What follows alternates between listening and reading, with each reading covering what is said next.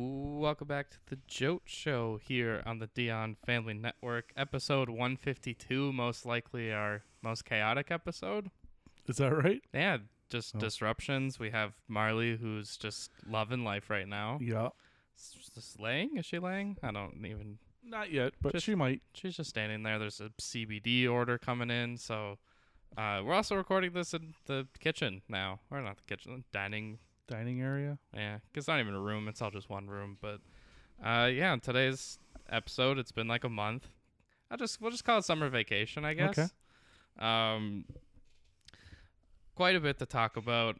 We lost a few legends of sports and broadcasting. We'll talk about. Not much about the MLB trade deadline because it's more about how everyone's been playing. The Kevin Durant saga is finally over. The Calgary Flames wild offseason. And then I have one question for every NFL team. Done this the last couple of years. Kind of more of like a loose preview because I have a fun game for next episode. Okay. I guess we'll start in baseball. The biggest story, even though it's now been a few weeks, but the passing of Vin Scully. Yeah. And everyone was ready for Dodger baseball. Like, that was just always the catchphrase. And losing someone like Vin Scully, who retired a few years ago, is still the behemoth of the sport. Yeah, for sure. Because, like, in my mind, when I was growing up, he wasn't the voice of the Dodgers. He was the voice of just baseball. Like, anytime there was a World Series, it was Scully. Yeah. And then he also did some football, which I don't really remember. I know he did the Cowboys 49ers game in the 81 NFC Championship game. I don't really remember that, but I guess he did do some football as well. That's weird to think about because he's just like he is the voice of baseball. Yeah, I guess that makes it more difficult because I think he would have been a really good golf analysis, right? Like just the way he talks, right? He's got that slow. Yeah, like it would have been a good storyteller for golf as well. But I think baseball and golf are probably pretty similar to commentate because it's not a lot of action all the time. Right. And you have to intertwine, 1-2 count, and then you're kind of telling a story around the game. Right. So like Jim Nantz would be good at that. They would be pretty good at that. This could be one of those things that, like, if the Dodgers win a World Series, he'll be a huge piece of that. Right. Because now they're doing it for Vin. Right. Sticking with the Dodgers, Walker Buehler, who I forgot wasn't even like pitching recently. Yeah, exactly. Yeah. Had Tommy John out for the rest of this year and presumably next year. Because So it's his second one. yeah, 2024 is his expected return. I mean, you want to say it's a blow to the Dodgers, but it's kind of not. They just got May back from Tommy John, so it's like he replaces him. And like the Dodgers are quietly like, when do we have the conversation of them getting close to the Mariners' record? I don't know. It's funny. Like once the Yankees started losing, no one talked about the Mariners. So it was the Yankees or no one was going to do it. Yeah, the Dodgers are winning consistently. Like what was the Mariners? Like I'm trying to think about how many losses it was. I want to say it was 48. So yeah, around that. I really wonder if the Dodgers are just, at least like within the next like couple weeks, I think then it has to be, if they're just going to keep winning. Like I know they split with the Brewers the last two games, but like this is a team that's legitimately in that 110 for plus sure. wins. Yeah. And it doesn't seem like anybody's that close. Obviously, come a 5-game series, it could be different, but it doesn't feel like much is going to touch this team. It just seems like because they've won so much, they're just not talked about. They're just expected to win the National League West. Yeah. Every year. And end up in the NLCS. Yeah.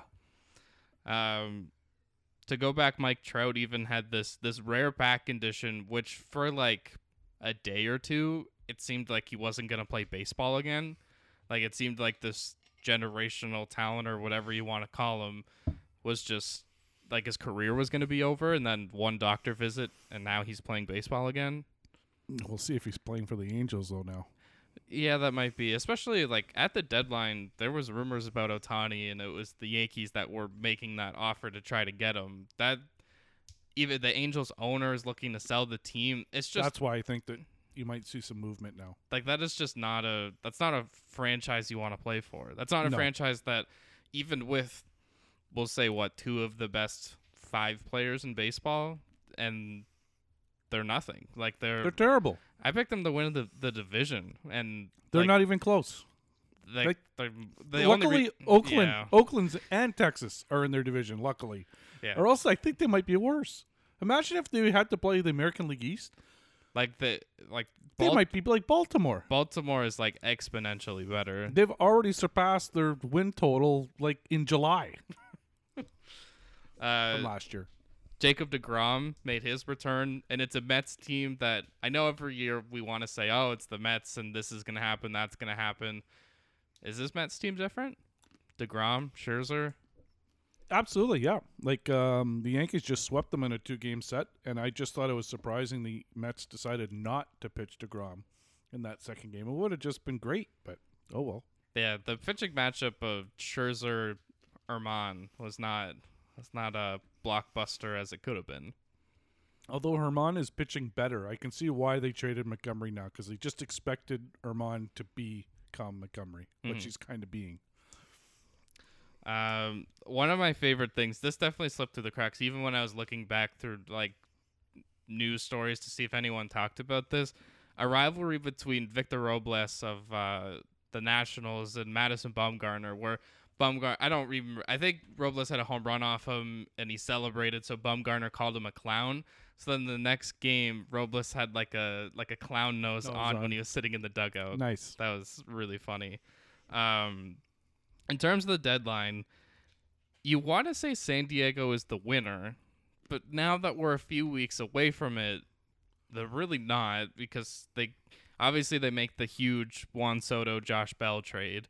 They trade for Josh Hader, who isn't even their closer anymore because he has like a 16 ERA since the trade. And they have this Tatis 80-game suspension, which kind of does that to you derail or make you feel worse about your World Series? For sure, yeah, for sure, because I expected him to be back at some point, and now he won't be. So, yeah, I still will say Padres, Jays. I'm just not as confident as I was before the PED. But the Jays, you still feel good yep. about? Yep. I know there was a lot up in the air too about this Tatis, and someone said it was ringworm or there was some kind of sickness. Like he got caught. He's now since apologized. There's some reports about the locker room is upset with him, and I think I'm sure they are because I think that's why he had to apologize yesterday to them personally. Yeah, if you're, I don't even want to say derailing because it is still a good Padres team, but that's a significant piece who, because of this now, I know people have had this question, does this take him out of the running of being the face of baseball? I think so. Yeah, I think it really hurts him, regardless of whether he did it on purpose or not. By the sounds of it, it doesn't sound like he did because I don't think he needed to. But unfortunately, like you gotta know your stuff. Yeah, you have to know what you're putting in your body for sure. Now, this actually, it's funny that it goes. I had a conversation a few years ago because I was saying, oh, it's Tatis easily. And my buddy Stefan was like, write it down. It's going to be Juan Soto. And it's kind of weird that they're on the same team, but I guess Juan Soto is the best option for the face of baseball. At this point. Because, like, you want it to be Ohtani, but he needs to win. You could also say Aaron Judge, too. It's just he's a little bit older, right? Yeah. Other deadline, the Yankees, I would say it wasn't the Yankee moves that everybody expects. Like, Benintendi was the best piece on the Royals that they had available. They got Efros from the Cubs, which he's actually stepped in, and when I've seen him, he's been pretty effective. He's hurt now. Had to close, and but everybody's hurt. And they have him for like 3 more years. It's not like a rental. Yeah. Right? Now the most confusing tandem in baseball, Lou Trevino and Jose Trevino. Yep. And they give Frankie Montas, which was the big move, which pretty much until that start against the Mets kind of I don't want to say looked like a dud, but it definitely took him some time to adjust For sure, with to his New new York. team. For sure. The Jays they just kind of they added some bullpen arms. They got Zach Pop, Anthony Bass, and then they traded for Whit Merrifield, which I'm sure you loved. The I don't know if it was a day or maybe even if it was just a few hours of, oh, well, he couldn't play when Kansas City came to Toronto. Right. But he said he did get vaccinated, which I think he said it publicly that he would get vaccinated to be able to play in Canada for a contender. Now it just that's his home field now. Again, I don't think the Jays needed much. I think it was more firing Charlie Montoyo, which really made the difference of this team, because to me, John Schneider really knows how to manage this team and seems to be pulling all the strings the right way. Right. Yep. I think the only problem is the Blue Jays middle relief at this point. They should have did a little bit more.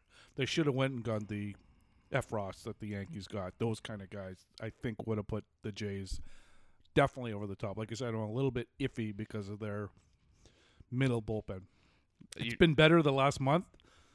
They did make some moves. I still don't feel totally confident when the starter comes out, whether it be the 5th, 6th, or 7th inning. Not Yusei Kikuchi? You don't think he's the savior in their bullpen? Looked terrible last night. Who they had to pull him. And they had to move him out of the rotation because he can't. Like, he just is not a starting pitcher. He's barely a reliever. Like last night he was terrible. He pitched the 9th inning or 8th inning, and he couldn't get out of it. They were up 9-1. Poor Blue Jay fans. The Yankees it was funny when I looked back and it said the Yankees were looking at smaller markets to trade Joey Gallo. And then that small market ended up being the 85 win Los Angeles Dodgers. So that's a good small market move. And of course, Gallo is now thriving. He had like 3 home runs before the Yankees had 3 wins after the trade, and looks like the goal is Gold Glover self. It's just the Yankees weren't really a good fit for him. No, exactly. It didn't matter where he could have went to Kansas City, Detroit. He would have did the same thing. And again, it's not like he's putting up outstanding numbers. He's hitting .267 with 3 homers and 5 RBIs or something, right? He's going to be a part-time player. Hey, he bumps up his average close to the Double. Mendoza line. Yeah, it passed Mendoza. Mendoza's 200. Oh, he's passed. Oh, I thought it was like 266 since he made the move. Oh. Now he's up to 2 because he's hitting 267. I'm assuming that's like it doesn't take much to improve your stats when you're only hitting $160. That's true. Luis Castillo, who he was probably the big prize, I would say, of the trade deadline. Yep. Going into it, Reds pitcher goes to Seattle, which, as I'm looking at this before, with the Yankees is, okay, they'll get that first round bye, and then, they'll have to play the Jays or the Rays or someone like that. Now, with Houston passing them, and it's not an insurmountable, we'll go through the standings, but if the Yankees have to play in the 3-game series, I don't know if there's any team. I mean, maybe right now all of them are just hot, but you don't really want to play the Jays. And the Jays in Yankee Stadium seem to their offense seems to thrive. Seattle has the 1-2 punch of pitchers, I guess. Although maybe Robbie Ray might not be the best against that Yankee lineup. Right. And then Tampa was just the model of consistency. So you're just kind of, this is, again, if you look at the records, it doesn't make sense that Cleveland, I think, has the worst record of the playoff teams, and they're going to be hosting a 3-game series. Right. And teams are going to, I wonder if there's going to be some jockeying at the end to, to the one, I think the top 2 seeds get a bye. So yes, the Yankees top 2 seeds, and then I think they reseed. They do, yeah. Right? So the top team gets to play the worst remaining team, which is good. That's the right way to do it. Yeah. I just really talked myself into that hole to then be wrong about it. Yep. So now, do those 3 wildcard teams, because I have it written in the standings that other teams are close, but it's Tampa, Toronto, Seattle, right? Those are the 3 wildcard teams. Yeah, I'd keep Baltimore in that mix. They seem to be hanging around. I think they'll hang around till the end. Do those teams not try to jockey for the last spot in the wild card to play Cleveland? That's a good point. Because I know, well, Cleveland has 2 quality starters. You have Shane Bieber, actually 3, arguably. Bieber, Tristan McKenzie, and Savale, however you say it. But it's either that or you're playing you're playing one of Tampa, Toronto, Seattle. You'd probably rather play Cleveland. And I'm still waiting for the White Sox. I'm not giving up yet. They're still, I think, a game over 500. They're hanging around because it won't take much. No. You go on a 10-game win streak in that division, and you could win the division.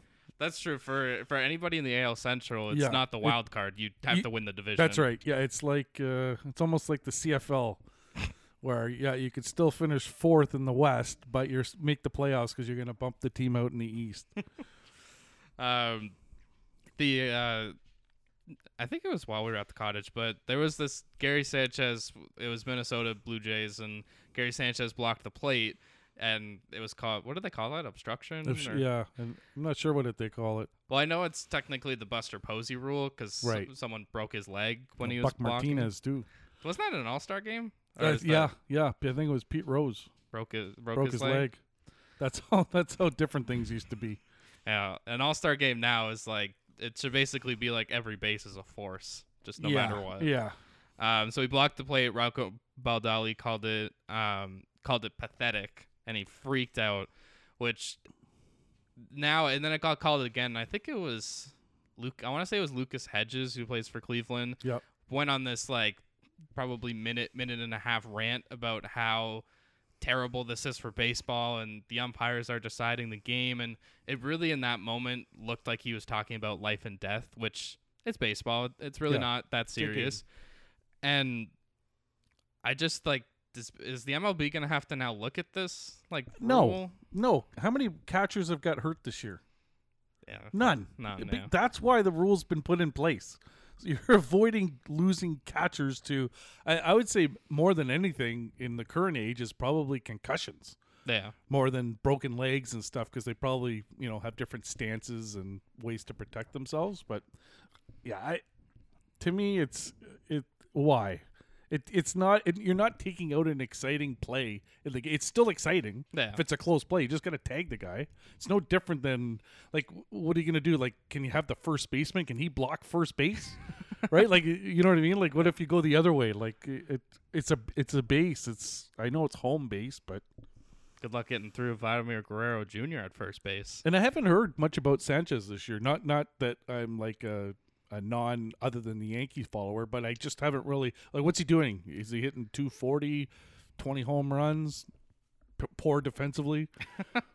I mean, you know what I mean? Like I haven't heard like, oh wow, what a great move for the Twins. It's just kind of been, I think, what they expected. Like, he hasn't changed. You know what I mean? Like, he's probably the same kind of player, right? I'm just guessing because I haven't heard anything good or bad about him, so I'm assuming he's just being the regular catcher he's been for the last 4 or 5 years now with the Yankees. Hitting 215. Oh, with 11 home runs and 19 RBIs. Wow, that's. Oh, sorry, not 19 RBIs. The 19 doubles. 42 RBIs. Okay. 93 strikeouts and 26 walks. A little low on the homers though. Yeah. I would have thought maybe 20. So I'm surprised no one's talked about. Oh, he's lost his power. 2 stolen bases. Oh, he's picked up his speed then. Lost his power. And I'm trying to 90 games too. It's not like I guess he's missed some games, but Chris Sale, who I think this Boston Red Sox season gets summed up by Chris Sale, who comes back from the wrist injury, actually looks pretty good, and is now out for the rest of the year. I mean, they might have shut him down anyways because the Red Sox aren't trying to make the playoffs. No. But not at the deadline. He falls off a bike. Unbelievable. And I'm surprised it's not in his contract that he can't ride a bike.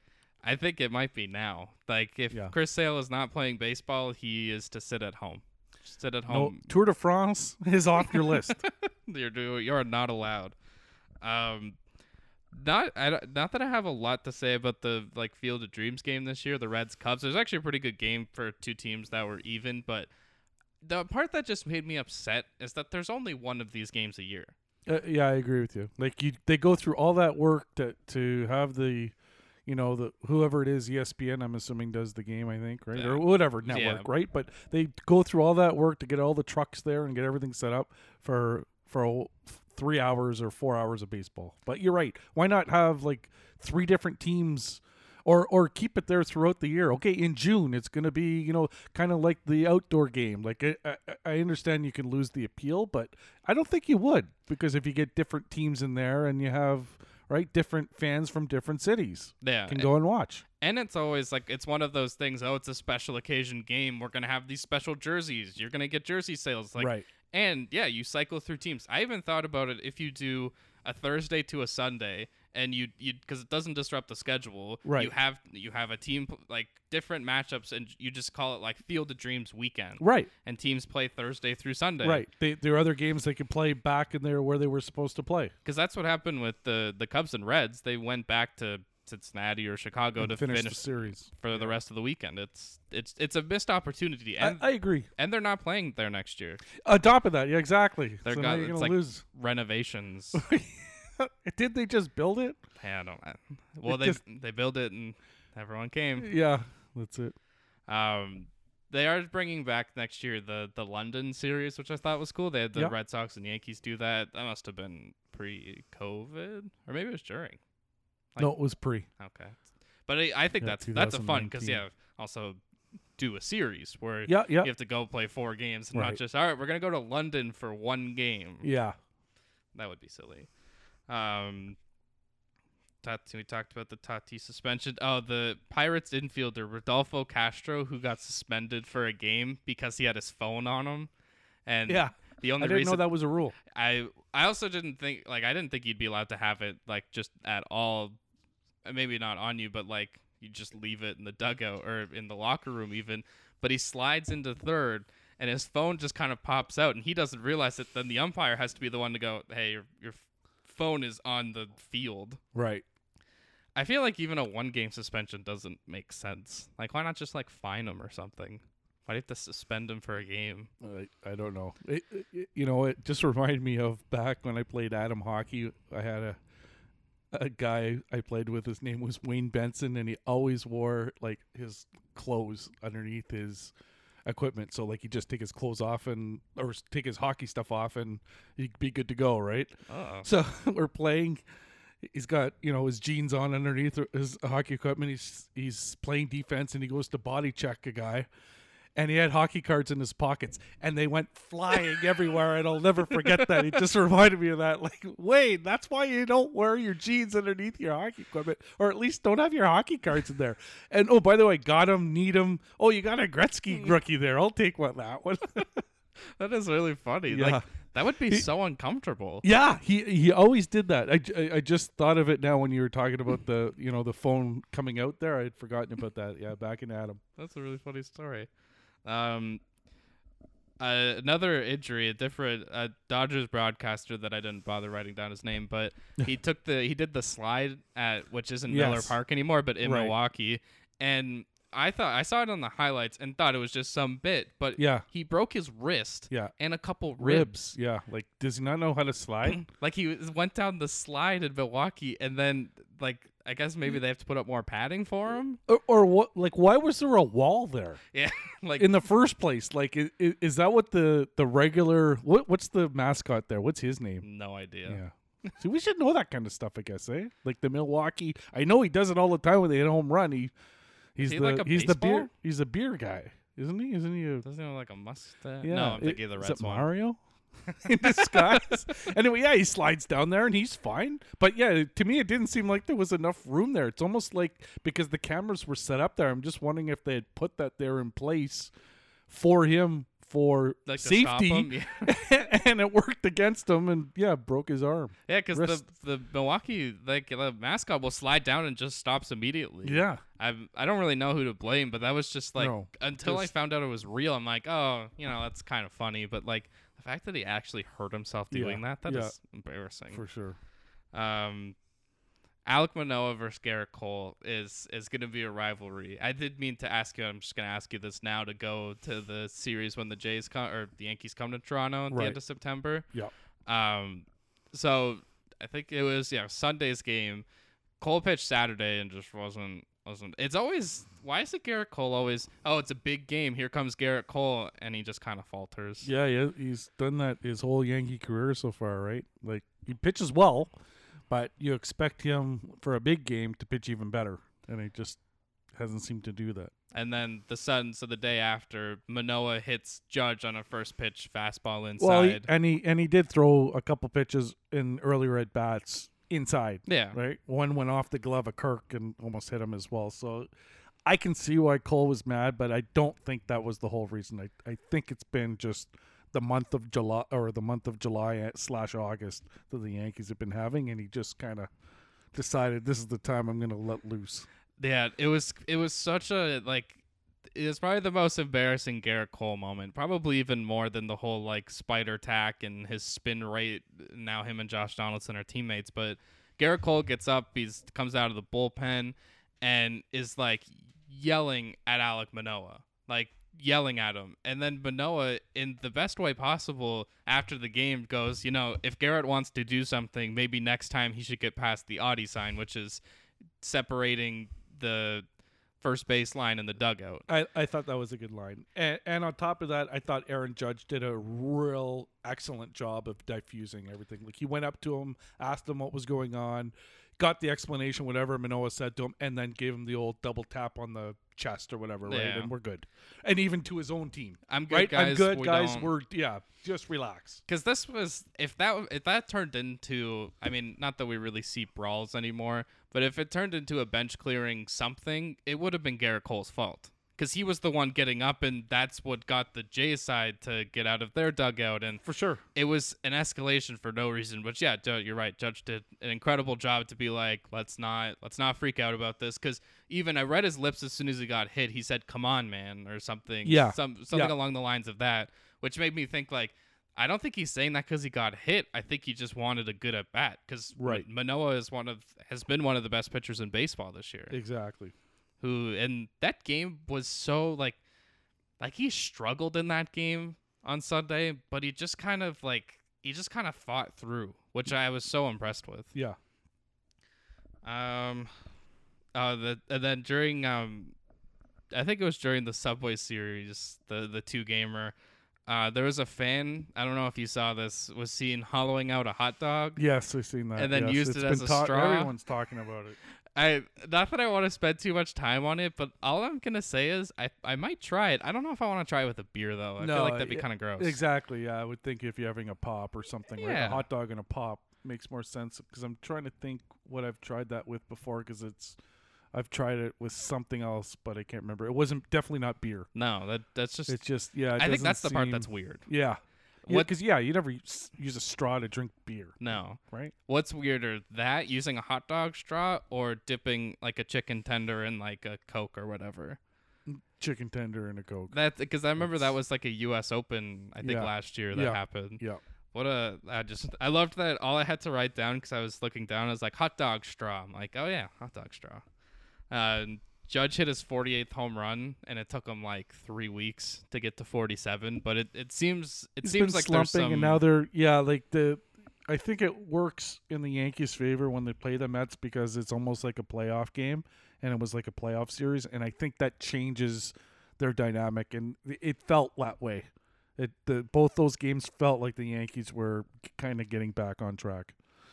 Because the month, whatever it would be now, like 16 losses in 20 games, or something. And there's still it goes to show you, like, how it's like we said, they're not as good as we thought other people thought they were at the beginning of the year, but they're not as bad as what they've just done their last 20 games either. They're somewhere in the middle. Yeah, everyone keeps telling me, they're like, wow, you were so right about the Yankees. I'm like, yeah, because you know the team you're watching. Yeah. And we knew there was this bubble that was going to be burst. Yeah.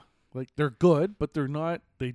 No one is having a stellar year other than Aaron Judge. If you go up and down that lineup, you'd be going, yeah, this team is okay, but, are they even leading their division? Like, if you just looked at their stats, top to bottom, every player on that team, other than Benintendi, who's hitting over 300, but did that with another team. basically, that average. And it wasn't until the last couple weeks that Benintendi really figured out his spot and what he does, and he's doing it well now. Like, he's figured out his role. But the key's the pitching. Pitching's been there all year, right? Even when they've been losing 16-20, they're not losing like 15-1. Yeah. Right? Like, they're losing still close games, just the offense wasn't hitting home runs. There's a lot of, they keep bringing in guys like, I forgot about Clark Schmidt. Yeah, and that's the thing with the Yankees, and they've done that all this year. Whoever comes in does a great job.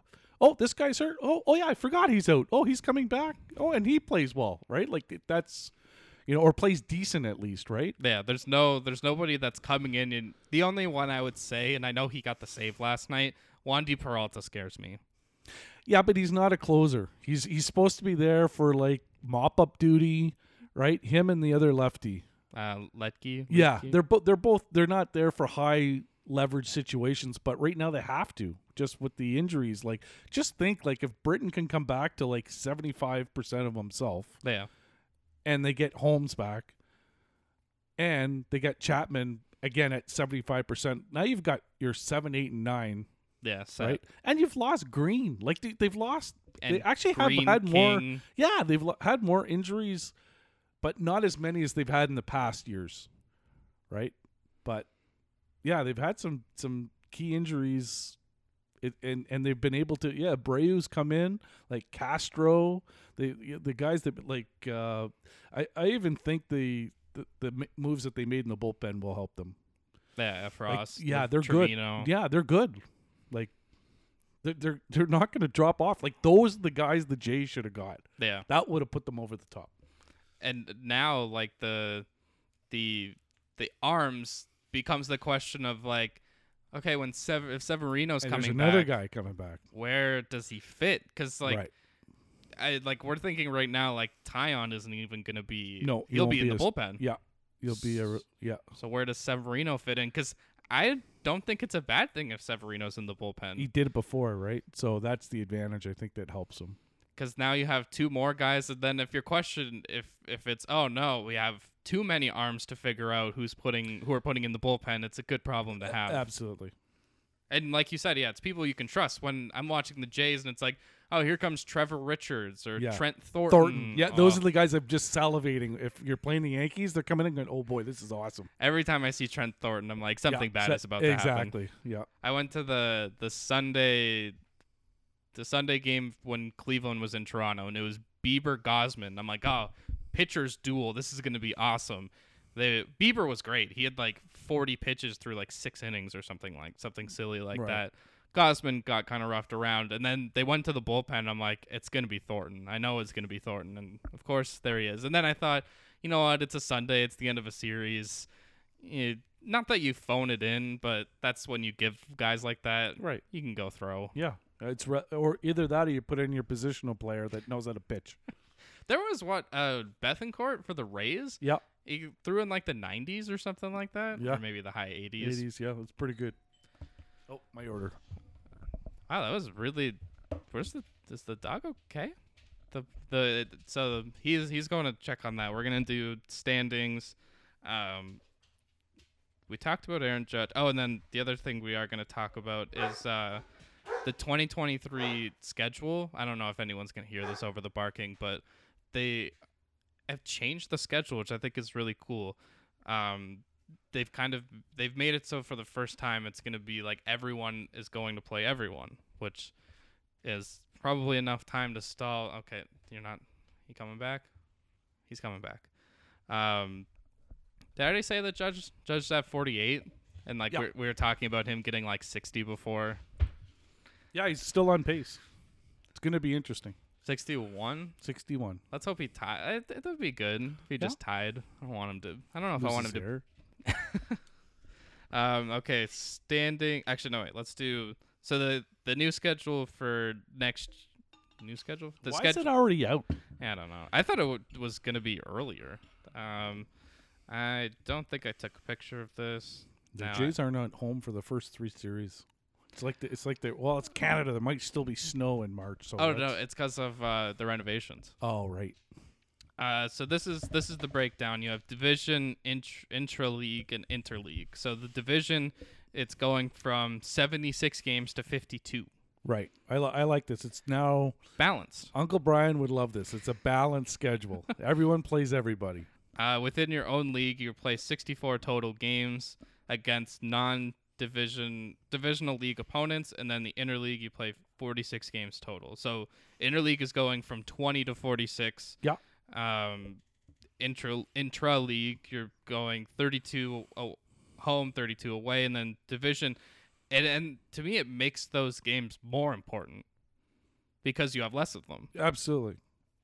Because I think it's so you play four total series against each divisional opponent. I think that's a great, like, you're gonna figure out who the best teams are by everyone playing everyone. For sure. And really, you could call it interconference now. Yeah. There aren't two leagues when you're playing that many. Let's call it it's baseball conferences. So standings in the AL, Houston 79-45. I think the piece that no one's really talking about is Michael Brantley's out for the year. Right. I think he had shoulder surgery, done for the year. I mean, it's an Astros team that's just still managed to be great, and Alvarez and Tucker have kind of stepped up to be the leaders of that team. And then once the playoffs come, there's Altuve, Bregman, and Verlander is probably going to win the Cy Young. If it's not Dylan Cease, which I always want to say Cease, but Yankees 76-48, which if the sky is falling and you're still almost 30 games above 500, I think you're okay. Yeah. Cleveland 65-56. Cleveland watching them like just sneaky, just good, and it kind of made me upset now that they traded Francisco Lindor.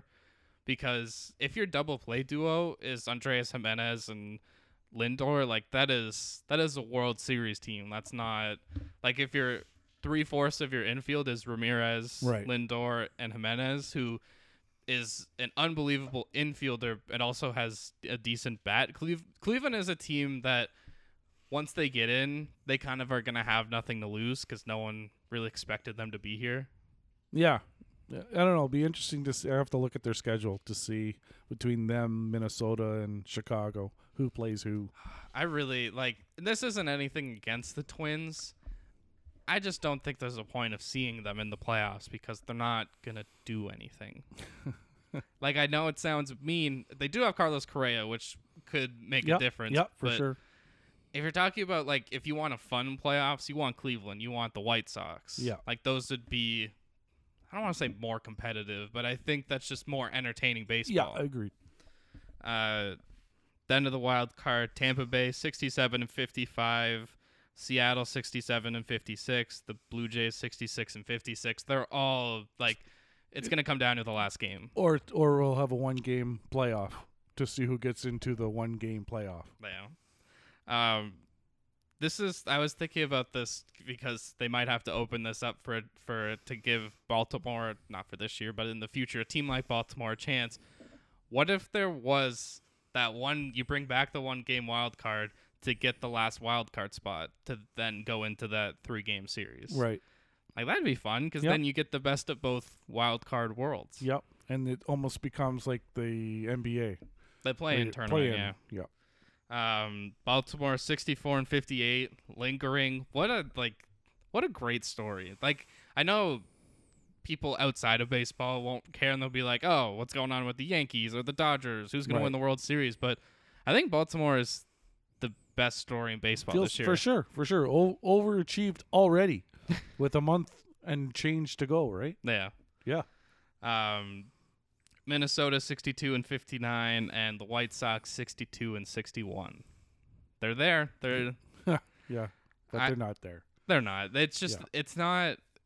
To me, whoever's in the AL Central, I think they lose to whoever they have to play. Whether it's Tampa Bay, Toronto, Seattle, Baltimore, I think it opens it up a little bit more. But I can't see Cleveland, Chicago, Minnesota beating any of those 3 wildcard teams right now. I don't think they can beat Boston. I think Boston's better than any of those teams, other than Houston.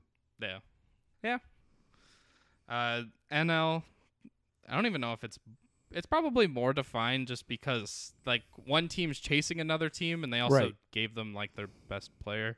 The Dodgers are 85-37, which is ridiculous. That's just not and fair. no one's talking about it. No, at all. It is like, I don't want to say a super team, but like you go around their team: Will Smith, Freddie Freeman, either Gavin Lux or Max Muncy, Trey Turner, Justin Turner, who isn't really that good anymore. They just got Chris Taylor back. Yeah, Bellinger I don't want to say their worst player, but might be.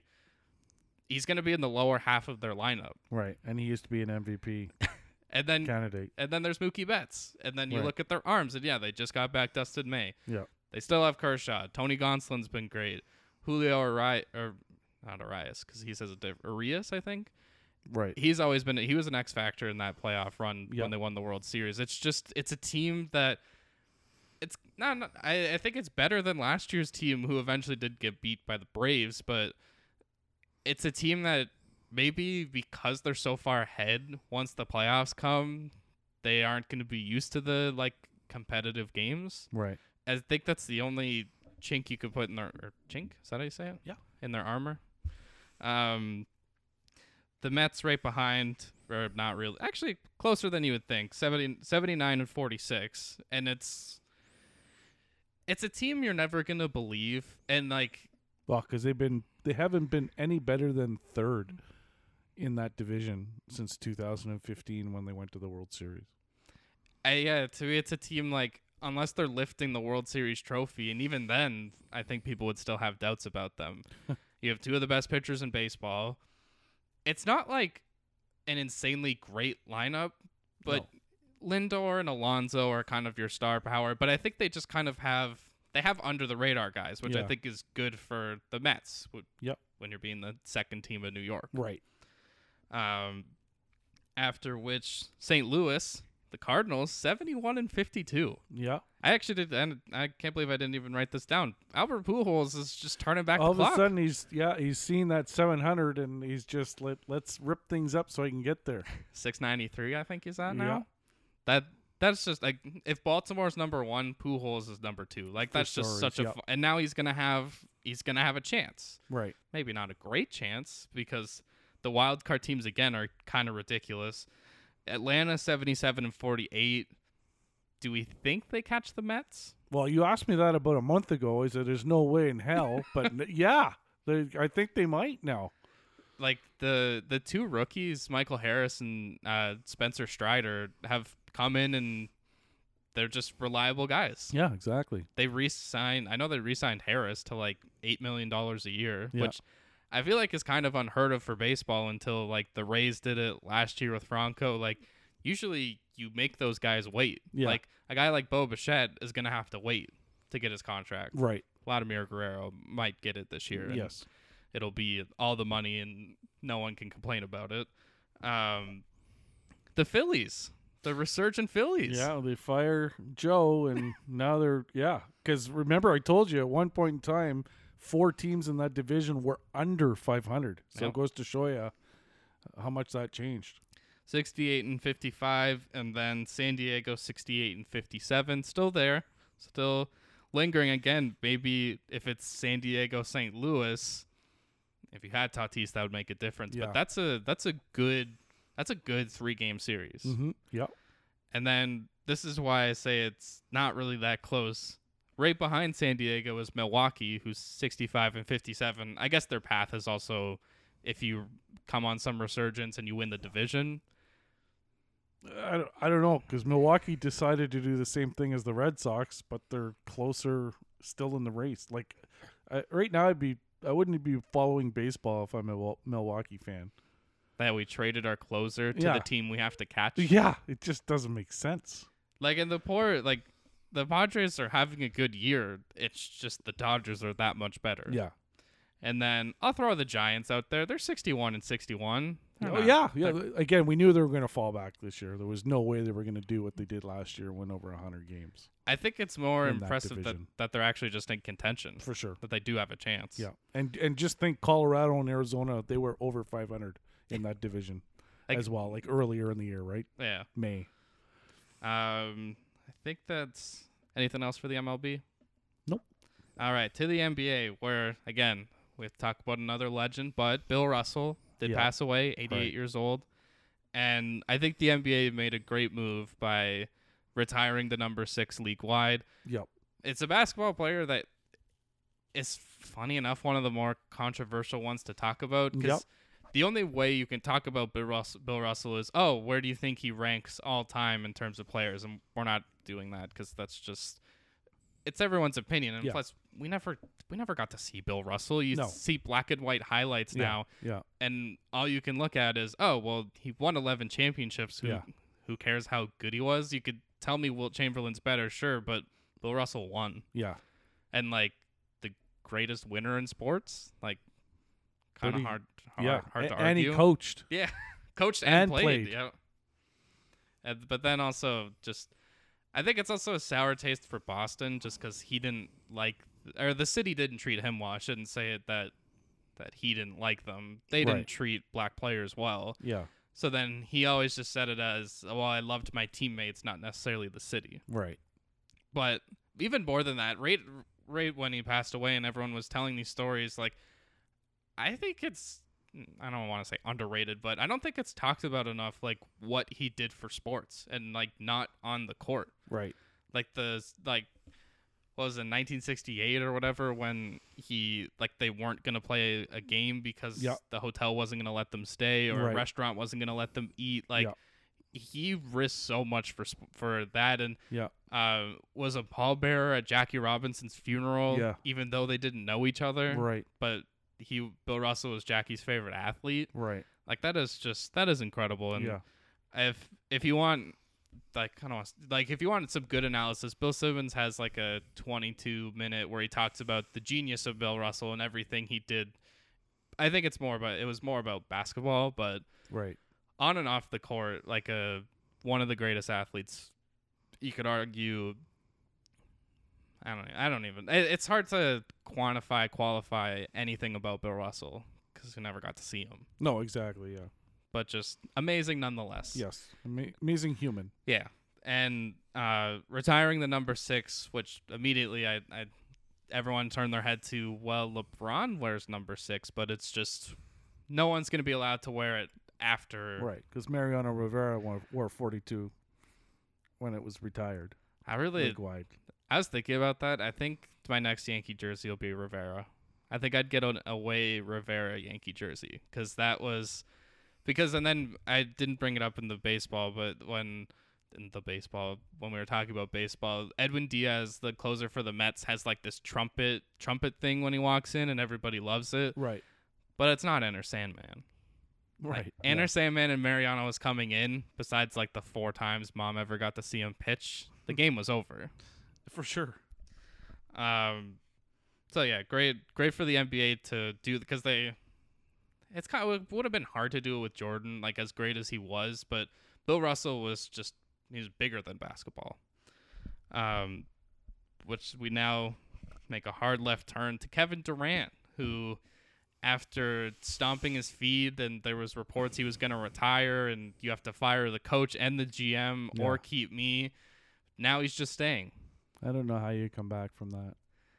How is I wonder as a team, the only reason why you kind of accept him back is how great of a player he is. I know.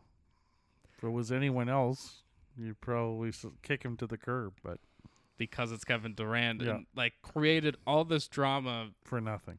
Absolutely nothing. Yeah. The only person and then Patrick Beverley, he chimed in, was like, people don't have jobs because of Kevin Durant. And I don't think it's fair to blame that because if you're a team and Kevin Durant's available, you put everything you can, not into a trade, but at least looking into what that could possibly cost. For sure, yeah. Now I'm sure there'll be some more signings, and until that, now teams are going to have to go, okay, Durant's not available. What do we do now? Right. Now it's the next steps from that. Jason Tatum revealed that he played with a fractured wrist last year. Wow. And I think it wasn't just the finals. I think it was even before the playoffs. But I think you could see that kind of it got, I don't even want to say worse, but you could see it now it makes sense when you think back to the finals and you're like, wow, he wasn't really that that great. No. But if you can say, okay, it's a fractured wrist, that's fair. The fact that you're even on the court is impressive. For sure. The Knicks, we're back with the Knicks and Donovan Mitchell. They put in an offer. It was Obi Toppin, Evan Fournier, a couple players. And then it was 5 first-round picks. 2 of them were unprotected. And I think the Jazz rejected that because now R.J. Barrett is coming into the question of if the Knicks might trade him to get Donovan Mitchell. Which I get it because especially Donovan Mitchell is a marketable superstar.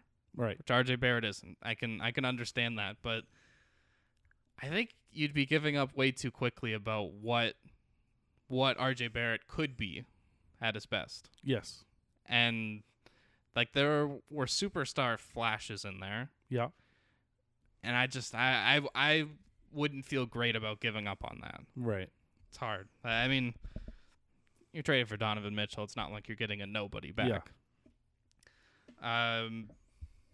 LeBron and Dwayne Wade, they're producing a documentary on the 2008 U.S. Olympic team, the basketball team, right? The Redeem team.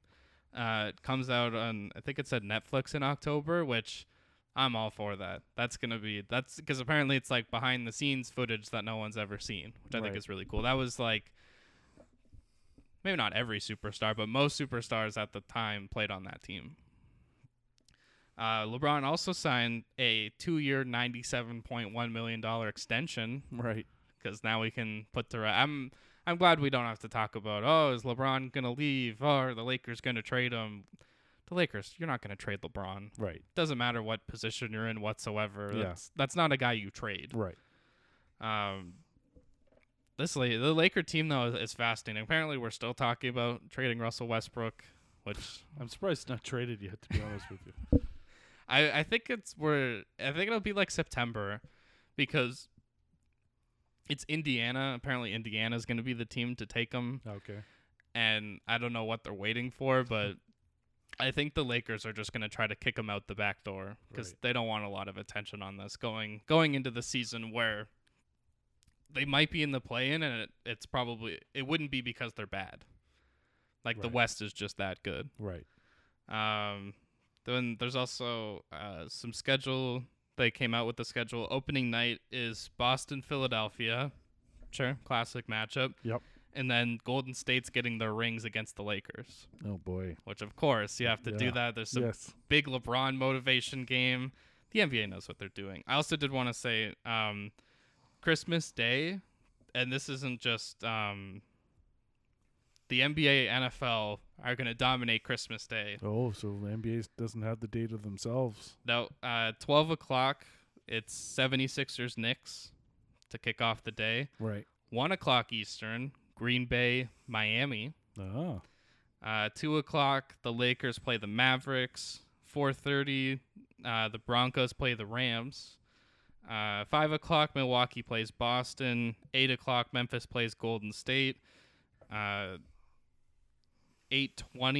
I was about to say random, but I guess that's just the NFL, is Tampa Bay, Arizona. And then you can end your night with Phoenix playing Denver. Wow. A very busy Christmas day in sports. No kidding. And that is it for the NBA. To the NHL, I didn't write this stuff in order. I know the Tkachuk-Huberdeau trade is what everyone's going to want to talk about. Right. I was just writing stuff down. Nino Niederreiter signed to Nashville. That's cool. Yeah. $4 million per year. Yeah. Pretty good. That's a pretty good deal. Columbus, I guess, re-signed, extended Laine 4 years, $8.7 million per year. That is a big commitment for Patrick Laine. For sure, for an inconsistent goal scorer. I guess they're just hoping Gaudreau is going to be the answer for him. Yep. Columbus also traded Oliver Bjorkstrand to Seattle for like 2 draft picks, which did not make sense to me. Yeah. I feel like you could have actually gotten something for him. Yeah. Because to me, that's one of the players that never gets talked about because he plays in Columbus. Yeah. Pierre-Luc Dubois talked about how they had the reports about him wanting to go to Montreal. He took a qualifying offer, 1 year, $6 million. Then he's probably leaving. Going to Montreal. That's true. He made a big deal about it, and then then he'll go next year. The big deal, though, Matthew Tkachuk going to Florida. I think now it's different a few weeks later to talk about the trade because Huberdeau also signed an extension. Right. In the moment, though, because I remember telling you the trade of like, oh, Tkachuk got traded. Okay. And then I like went to the bathroom and came back. I'm like, it's Huberdeau, Weegar, a prospect, and a first. Yeah. All for Tkachuk, who like immediately signed an 8-year, $9.5 million per year deal. Right. I think immediately our reaction was, that's a lot Yeah. for Tkachuk, who is, I know he's 24. And right. He's great. I wouldn't say he's a superstar because he wasn't the best player on his team. No, he had over 100 points because he was on like the best line in hockey. Right. Which poor Elias Lindholm. Like I know he'll probably get to play with Huberdeau now, but like you just lose both your line mates. Yeah. And then Huberdeau then signs 8 years, $10.5 million per year. I guess that's Florida's win in the trade, is that you pay $1 million. That what? That Florida would have had to pay more than what they had to pay Tkachuk. Yeah. For a guy that's a little bit older. Is, I don't know, wasn't he like in the MVP talk a little bit? For sure. Like 115 points or something like that. It was terrible in the playoffs, but. It was. But I would.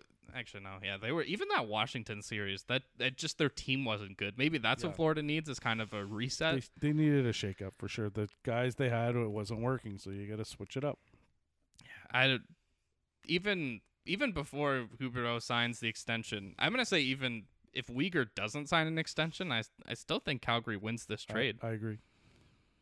And I think both teams are going to be good still. Like, I don't think that makes one team bad. Like, Florida's not going to be bad. Well, especially with Calgary, who they just signed on top of that. Yeah. Now they're right back where they should be. Yeah. John Klingberg goes to Anaheim because no one else would sign him. That's so weird, eh? Like, you feel bad for some of these guys. Like, once you get near the end of the free agent period and, like, there's still guys available, but it's like, they're trying to get as much money as they can, and there's not much out there. That's the problem. I guess for Klingberg, it's a prove it deal, but like $7 million for the 1 year is a lot. Oh, for sure. But I think that's why it's only 1 year. If you get extended years, then you could probably cut back some of the millions, and Anaheim's got the money. That's true. Yeah, because it's not like they have to pay anybody yet. Yeah. Kirill Kaprizov back in the United States. Whew, he made it. That's such a not even bizarre, but that's just too bad. Like that this is such a big problem for the NHL. Yeah. Maybe it's not. It's the only league, really. Yeah, that has to deal with Russians directly. Yeah. Calgary, their RFA signings: Oliver Shillington, 2 years, $2.5 million per year. Mangiapane, 3 years, $5.8 million per year. Good deals. Yeah. I don't think that's anything crazy. No. Did you see the Arizona Coyotes, their stadium name? Yes, I did. Mullet. Arizona State University, Mullet Arena. Oh, boy. I support it. Yeah. Standing room only. It'll only be standing room only there this year. It's so funny. It's such a gimmick for like these next 2 years. Like Gary Bettman, like just move them, right? Like this, Gary refuses to move them. He's holding on, and he's holding on, and now he's just. I'm embarrassed for him when I see this kind of stuff. It doesn't need to happen, right? When you have places like I've heard Kansas City, Houston, Quebec. They're all ready for an NHL team. Especially now. Especially Quebec. Like, they have an NHL-ready arena. Ready, yes. And they'll get the fans. Like, he's waiting for the next expansion, which might not be for another 10 years or something to get, he wants to save those cities for, it bothers me. Over under 1.5 appearances from Gary Bettman at Mullet Arena. Oh, boy, I'll take the under. He goes once for the first game. Yeah, and then realizes, there isn't even like a press box, right? Like the play-by-play guys are in the stands with the crowd. Oh boy, I can't wait to see him hang out with a bunch of drunk college kids. Exactly, sitting in the middle of them, all like waving towels. Boston, I thought it already happened, but they've officially signed Bergeron and Krejci. 1 year deals, and This is just this is the last dance. This is Boston thinking we have one more run with this group in us. What do they do after? Like, Well, I can't yeah, imagine they they're- like tank. Or- I think they will. I think they're going to be bad. Like they put all their eggs in one basket here to try and win one more time with this group, and then that's it. Do they then keep They're- those foundational? Like, do you keep Pasternak, McAvoy, Swayman? I don't know. Like, depends where they finish in the standings. Like, if they, just barely make the playoffs or don't, it's not like they're going to get like a number one pick. You're not going to get Connor Bedard or be even in the lottery for it. Yeah. So yeah, I don't know what they do. They're going to be stuck in limbo unless they're going to go after an Austin Matthews or something next summer. And I think it's also they signed a lot of these deals. Like Bergeron's is like all signing or not signing bonus, but like incentive based Yeah, so he that did they it. can push it to next year. Right. And maybe then they go and try to get, I don't know, someone like John Klingberg. That was just the name I thought of. Yeah. They could probably go out and be big spenders at the Yeah, they deadline. need a couple guys for sure. Yeah, because and then when I saw the headline, it was Boston signs Bergeron, Krejci, and Zaka. Sounds like a great move if it's 2010, not 2022. No. Jacob Trouba named the captain of the New York Rangers. Oh, I didn't know that. That's a good move. Yeah, I don't know if that would have. I personally probably would have gone with Kreider. Yeah, me too. Just yeah, because he's been there the yeah. longest. I always but think was the captain. I don't know why. I always thought he was. it's always the funny thing when a team doesn't have a captain. They're in the playoffs. It's like who goes to get the cup? Well, and that's why I always think. I almost think like that's a thing that your team's not winning the cup. You don't have a captain. It's never happened before. So you're not going to win. You need No. a captain. I think the Rangers. Do you think they're a one season wonder, or do you think this is a team that's? I don't know. It depends really on the goaltending. Yeah, Is he a one-hit wonder or is he going to be stellar again? that's fair. I didn't think about this till you said Bedard. Are you excited? How many Flyer games are you going to watch this year? I'm going to be cheering for them to lose for sure. At least put them in the lottery, Go right? get They can't get the Bedard. number one pick guarantee, but at least you get a chance. They'll If- get a chance. If you had the second pick, would you pick Michkov, even if he's not coming to the States for No. another like 4 years? No, you can't. You need someone who's going to help you, like maybe not immediately, but at least in the following year. You can't wait 4 years. Max Pacioretty tore his Achilles. He's out for 6 months. So did the guy for Florida, Duclair. Oh yeah, that's I want to say a tough blow for Carolina, but then they also go out and they sign. I was about to say Peter. They signed Paul Stastny, like $1.5 million for 1 year. Carolina, I'm sorry, but I'm not on their bandwagon anymore. we're just done? they lose Niederreiter, they lose Trocheck, Yeah, they lose the defenseman went to Philly. I just don't think now they're. Well, I thought they were going to get over the hump this year or last year, and I just don't think they have it now. They'll be competitive. like But it's I just don't think they have enough now to win. win the cup. Yeah. Okay. Nazem Kadri signed with Calgary. 7 years, $7 million per year. Yeah. That was a lot of money to give a guy when he's like 38. Is he that old? No. Like when. Oh, when he's 30. I think that's the end of the Gotcha. deal. Okay. Yeah. I know because usually they'll have like decreased average salaries per year as they get older, right? And they didn't with him, and again, he'll probably still be healthy at 38 because he's going to get suspended 2 or 3 more times within that contract, so he should be healthy. And you're right when you said it before. It pushes Calgary back to basically where they were. Yeah, with better different- center depth. Exactly. Wingers aren't as good, but No. I'm back in on this Calgary team because also who I think is going to be loved by Nazem Kadri? Daryl Sutter, Yeah, he'll like him. Yeah, for sure. because he could be this. I know a lot of some people turned it into remember when he was the McDavid stopper? When McDavid was like 21. Right. Like you're not stopping McDavid, but I Right. think that You can agitate him. yeah, I think we add and I heard someone else say it, when Kadri's in big games and big rivalry games, that's when he shows up. Oh, for sure. That's when he's at his best. For sure. He's the Marchand of the West. That's true. And then because of that, Calgary traded Sean Monahan, who makes like $6 million. Yeah, it was way too much, and he's not playing. He's had hip surgery, so again, Montreal decides to be Arizona. We'll take him on. We'll put him on our IRL and pay his salary, or insurance will pay his salary. That's true. Good move for Montreal though. They get a first round pick out of it. Yeah, for sure. Well, that's why you're making that move. And because I was thinking, oh, maybe Montreal won't be as bad as like I think they'll be, and then apparently Carey Price isn't playing this year at all this year. Yeah, they'll be bad. That's just They're going after Connor Bedard. Montreal versus Philly. Yeah. Connor Bedard sweepstakes. Who's going to get him? Yeah, and Seattle, I'm assuming, will be in that sweepstakes. Wow, imagine. And Arizona. Imagine Seattle if your centers are Bedard, Beniers, and Shane Wright is like your third line center. Right. That's pretty good. That's a really good team. It said Peter. I was going to say Peter Stastny again. Wow, that's something I should be doing. That is. Because I just see Stastny and I want to say Peter. I think that was a steal for Carolina. To $1.5 million? Yeah. Like, again, he probably just couldn't get more. It's too late in the offseason now, and because he's a $4 million guy. In the right situation. Yeah. He's a second-line center, maybe a third-line center on a really good team.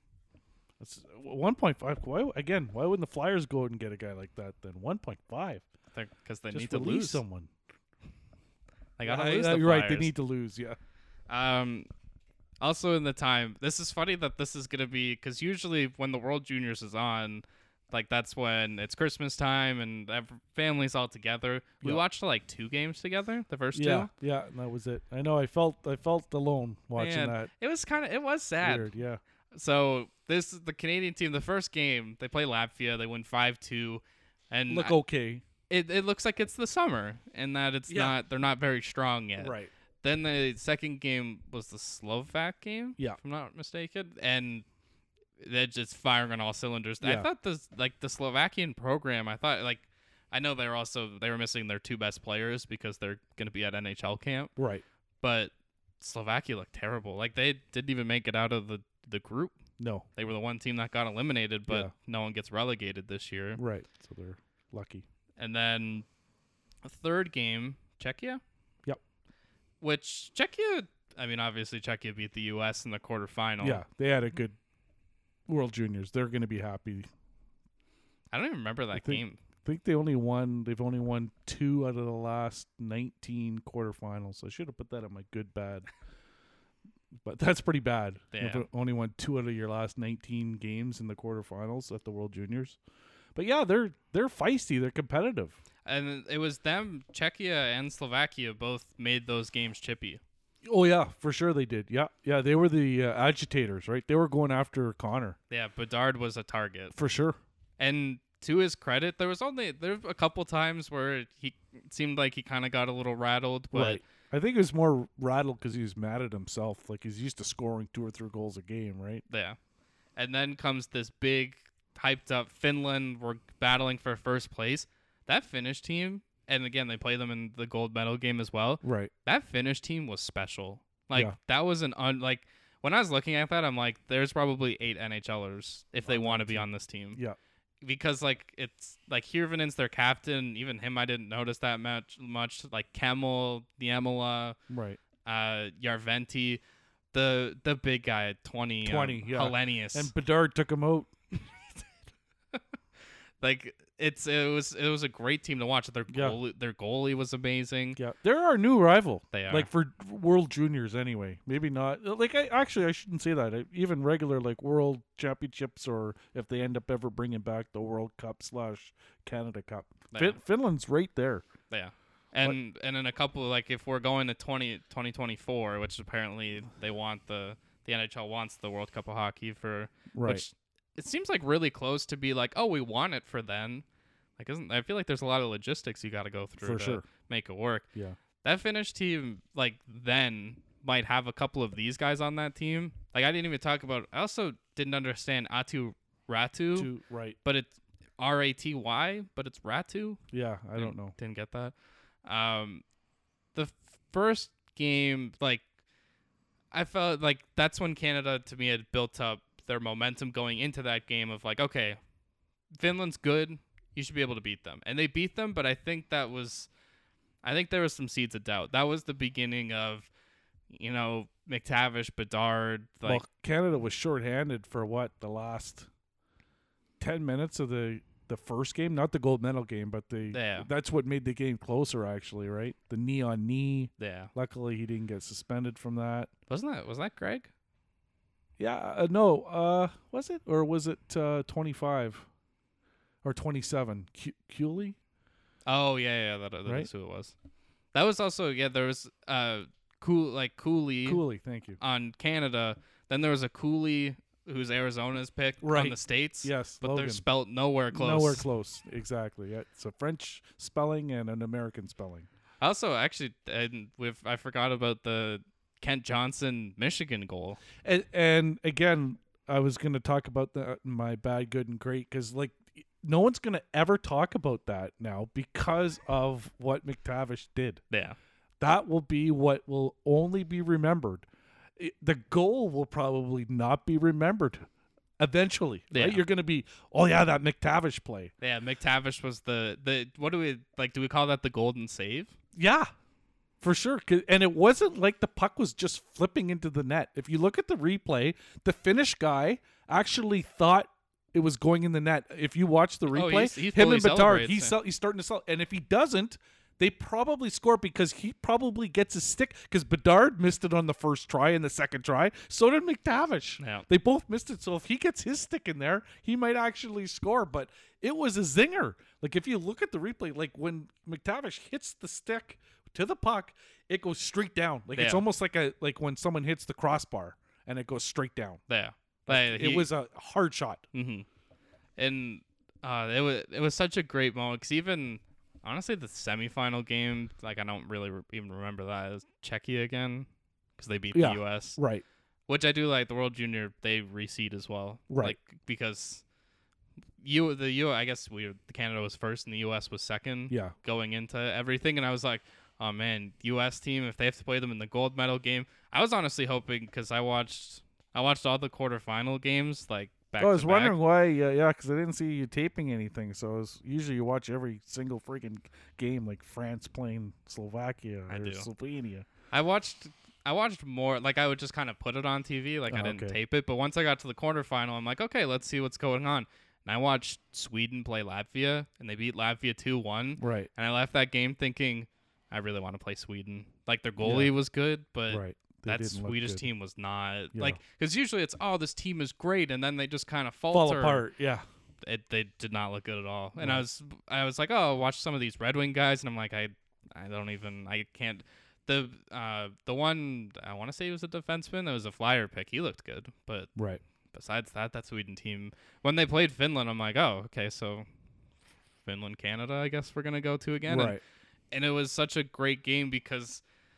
Not that Canada didn't face any adversity, but that was felt like the most World Junior game, not just because it was the gold medal game. First of all, it was loud and full, which is how it should be. Not we're 50 playing people in the bubble, Czech Republic And Finland comes back. It's 2-0. Finland comes back, and it is the most World Junior game because up until then, Canada. It never looked like they had much issues. They didn't play well in their own zone though. No, they didn't. All tournament. So they were giving up chances and goals when, better Canadian teams played better in their own end. So that was the only thing I was nervous about, especially when you're getting McTavish and Bedard. You're stuck in your own zone. It happened a few times. Then it started in that first Finland game where they eventually split them up for the semifinal game, I think. Which worked out better because normally in this, it was, again, a weird year for the World Juniors all around. But usually your top line is your top line for the whole tournament. It changed. Yeah. Right? The McTavish, Bedard was the top line. Yep. And then it became Othman.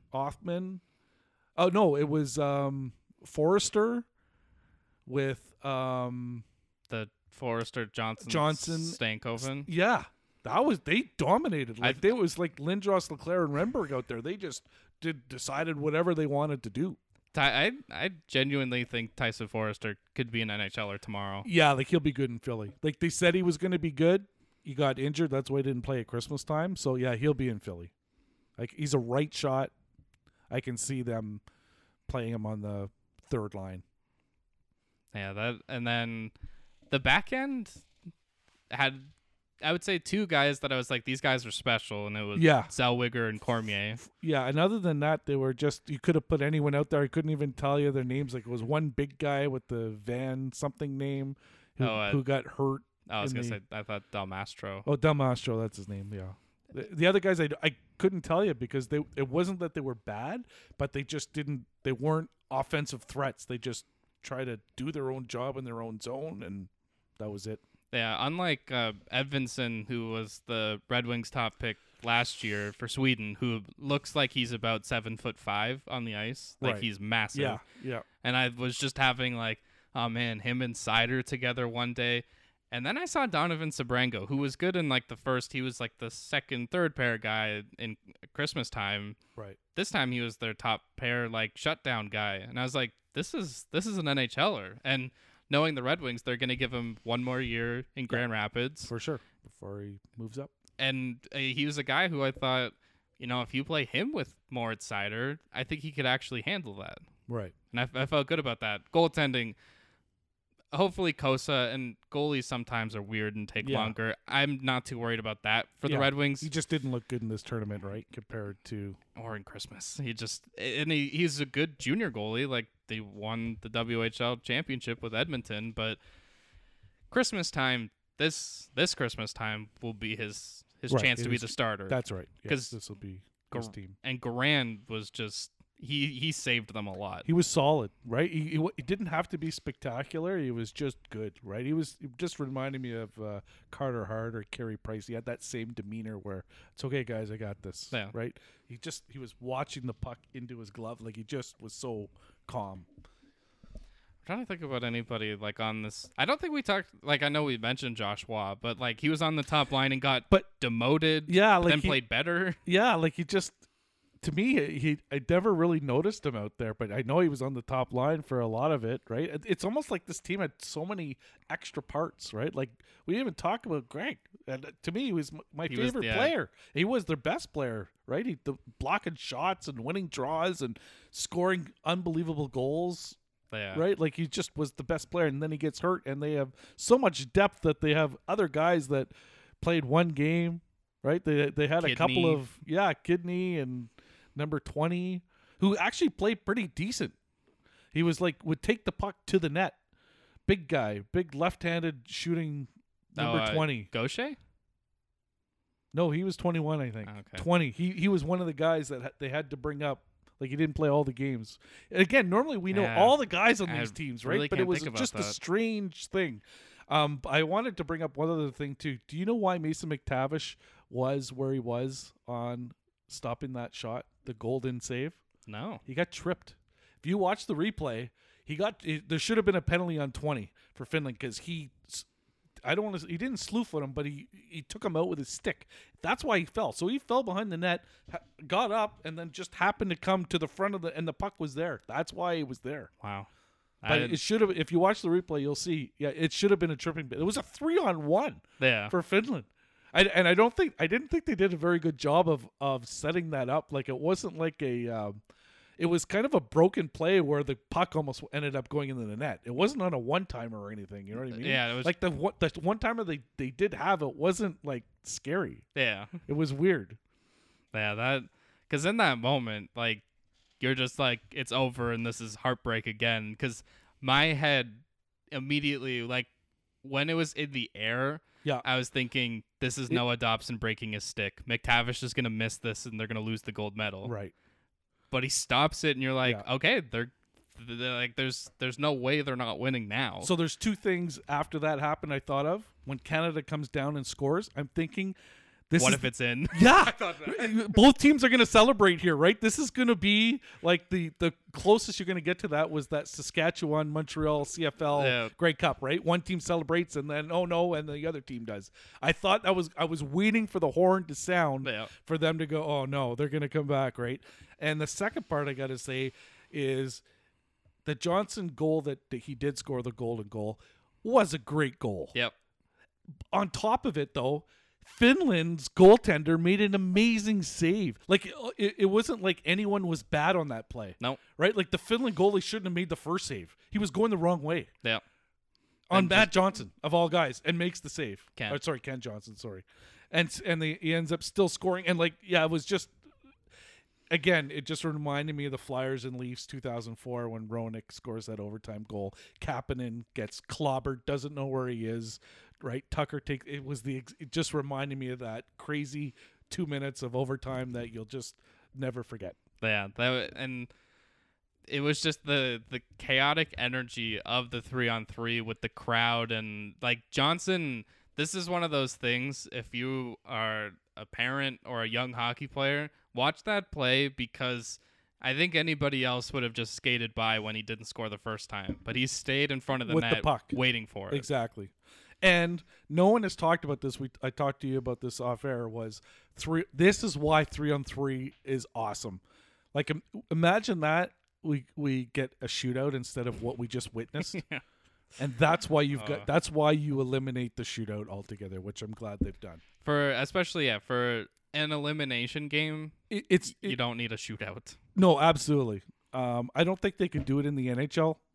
It's still exciting 5-on-5 hockey now, because there's no hooking and holding, and you're getting chances, and you're not getting, like I told you this year, like how many 3 and 4 overtime periods did we watch in overtime? There wasn't any, because no one is tired and hooking and holding. You can't do that, and the refs are calling penalties in overtime if you are going to do that. Yeah. Right? So you don't need the 3-on-3, but imagine that 3-on-3 in the NHL. In the playoffs, that would be nuts. Yeah, that would be crazy, because it is nerve wracking, because as soon as you miss your chance, here they come the other way. The other team's getting a chance. Yeah, it was one of those tournaments that you're always gonna remember because it was just summertime. But I think it was truly, maybe not like, I'm not gonna compare it to like 2005 or like 2015. Like those were special teams. Right. This was a consistent team, and their shutdown line had 250 goal scorers. Yeah. Juan Dufour. Yeah. Exactly. Yeah. Dufour was amazing in the Memorial Cup. Like, he scored, I think, 4 or 5 goals in one game there. Yeah, he was unbelievable. He scored a great goal. Actually, again, you will never remember it, in the gold medal game. Yeah. To make it 2-0, you think this is it. That puts them over. It was a great, held it back, gets the defenseman to become the screen now for the goaltender, and what a great goal that was. And yeah, you won't remember that either. No. Poor Kent Johnson. He gets the golden goal. He scores a Michigan in the tournament, and those are probably the second and third most important things. And lastly, I'll mention, thank God, Cameron, the coach. So he was also the coach on the team that blew the 3-goal lead against Russia. Imagine they lose that game. You'll never get another Canadian coaching job again if he loses that game. 2011 in Buffalo, it was probably the worst thing ever. And it was a Russian team that actually had it was like Kuznetsov. Yeah, they had superstars. Panarin. Yeah.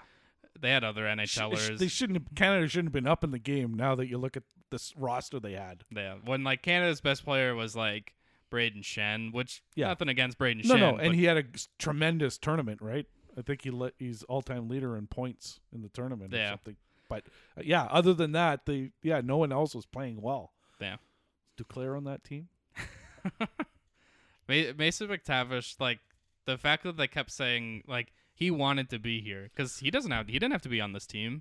And again, I'm surprised the Ducks let him play, but he must have pleaded with them to say, please let me play in this tournament, because normally, imagine Owen Power, he could have played in this tournament, right? That's scary. That's a silly, the possibilities. The guys who didn't play, and they were still, in my mind, one of the most dominant teams that I remember in recent memory.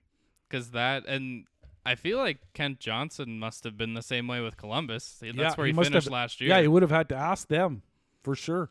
Yeah, I'm wondering now. Gordon Miller was talking about it during the games a little bit, which I actually didn't mind him and Johnson together. They had a decent, good dynamic, not as good as Ferraro, but pretty close. He had some funny stuff. But they were saying a lot of these kids now might be able to make their NHL teams, because they're going to be ahead of these NHL players going into camp. Yeah. And maybe that's why some of those NHL teams said, yeah, you know what? It's so close to camp this time. Yeah, let's let them play. Yeah, it's almost training camp for them. Yeah. And Yeah. Oh, I didn't even think about that. If Owen Power was on that team, that's a whole nother story. I think that covers the NHL. I did want to quickly mention the PGA Tour is coming out with a new TGL. Well, they have to, right? They've got competition now, so they have to do something different here. Why? When do I? Can I just immediately call this the PGA Live Tour? Yep. Because we're just copying it. Yep, for sure. So for those who don't know, January 2024, the PGA is adding basically the Live Tour. It's teams. I assume they'll do drafting and stuff. It's like 3-on-3. They said. I like it. It's fun. Yeah, it'll make it fun. And you're adding more gambling. Yes. That's the hugest part, I think, really, that golf is now going to be able to, I don't want to say compete with football, but now it sounds like a gambling gig. Yeah, where you're going to have teams and there's going to be more money available, which is, they're almost covering everything, not just that Live is doing, but that people were complaining about the PGA that they needed. Yeah. This is just a new added piece to it. Absolutely. Applauding the PGA for not, we're fine. Yeah. We've been like this for 100 years. No, you got to change. And to have Rory and Tiger be the face of it. Right. I was going to say, I hope it would be like 2 teams, but I guess you need more. Like, I think they should have a bunch of teams and have guys, like, maybe based on your standing, sure. You're the captain. And exactly. You get to pick yeah, guys. so you get like a 12-team tournament or something, right, of 3 guys. I also forgot how the FedEx Cup playoffs work. Yeah, I don't know. I don't follow that closely, so I don't really understand. It's cool, though. I was watching it, and it's cool how, like, they were like, it was Adam Scott, and it's like, oh, if he birdies this hole, he's going to be 29th because it's like the top 30 make it. Right. If he bogeys, he'll be 49th. Right. And it was all like projected standings. It's cool. I have a question. I thought like a couple of years ago they were supposed to eliminate the way that Adam Scott putts. I thought that was supposed to be banned. I think it's the height. Like he still putts that way, but his putter is like short. Why? Is it easier to putt? I guess so. Like, why don't we have those putters in our clubs, in our bags? We'll go to the NFL, where before we do the one question for every team, some news. Obviously, Deshaun Watson. I think we weren't even talking about the first suspension, which was 6 games, which is awful. Like, I don't think we need to talk too much about that. I think 11 games is probably still not enough. Wow. The NFL set this up perfectly, in my mind. Yeah. Boy, oh boy. It's almost like we're going to make something good out of something we're going to make lemonade out of lemons here.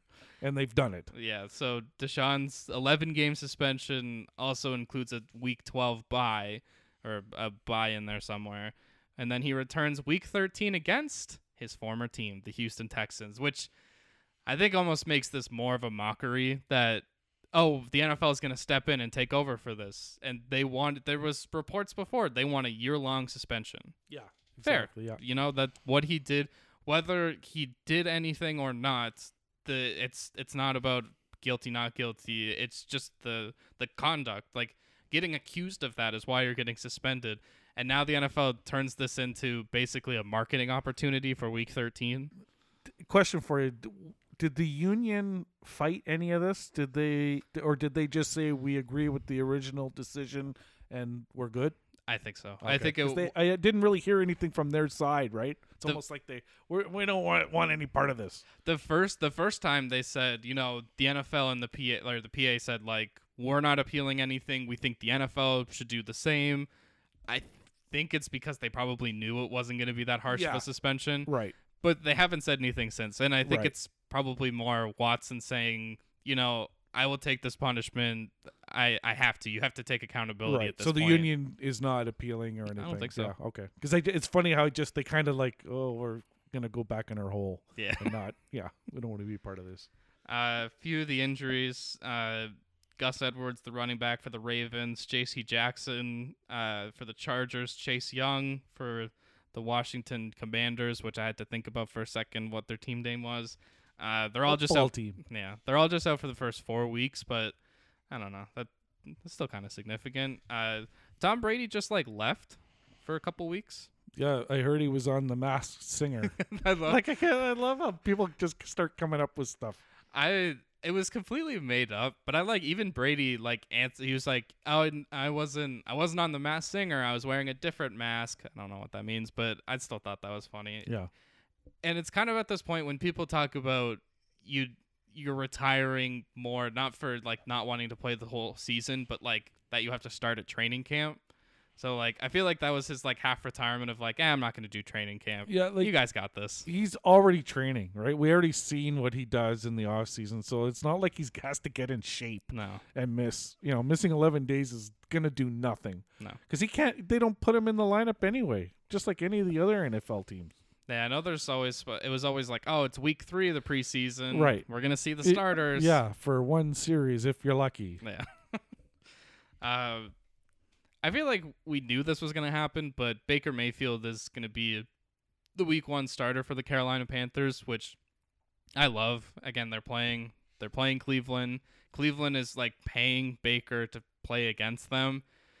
Now the line is with the Watson stuff. The line's now shifted to Carolina -1.5, and I'm upset with myself for not betting it when Carolina was the underdog. Ah, gotcha. Because I think Carolina wins that game, or Baker throws like 4 interceptions. But I'm leaning more towards he'll lead them to a victory, especially against Jacoby Brissett, who's a backup quarterback, not a very good one.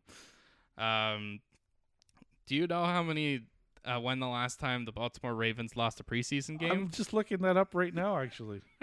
They've won 2016, I think it was. 22 straight preseason wins. Yep. And in my mind, I thought, do I bet them to win? Which I said no, because that's the time they'll lose. They'll break the winning streak. Yeah. The most unofficial winning streak in NFL history. The winning streak that does not matter. Means they have the best second, third, and fourth stringers and practice squad players in the history of the NFL. Our backups are so great. Yeah, they're from the USFL. Who won that, by the way? No idea. Okay.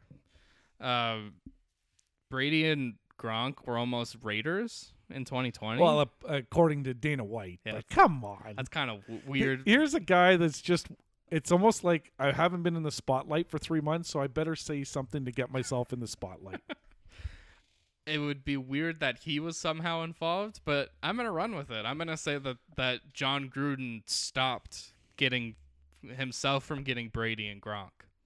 I can see that side of things, because Gruden seems like a guy like, I'm in control of things, and if Brady's there, Brady's in control of things. Yeah, it is his team. Do you know who the Bucs head coach is? Yes, it's their defensive coordinator. Yeah. So that was basically Bruce Arians' way of saying, yeah, no, it's Brady's team. Yeah. I'm going to take myself out of this. Yeah. Are you excited about electric Cavante Turpin? Turpin? Yes. The Cowboys? Ran 2 touchdowns, kickoffs for touchdowns. Yeah, he's unbelievable. I think he's from the Frog Horns, the Horn Frogs. Yeah. I think that's where he played when he was in college, because he looked familiar. It is a familiar name. Yeah.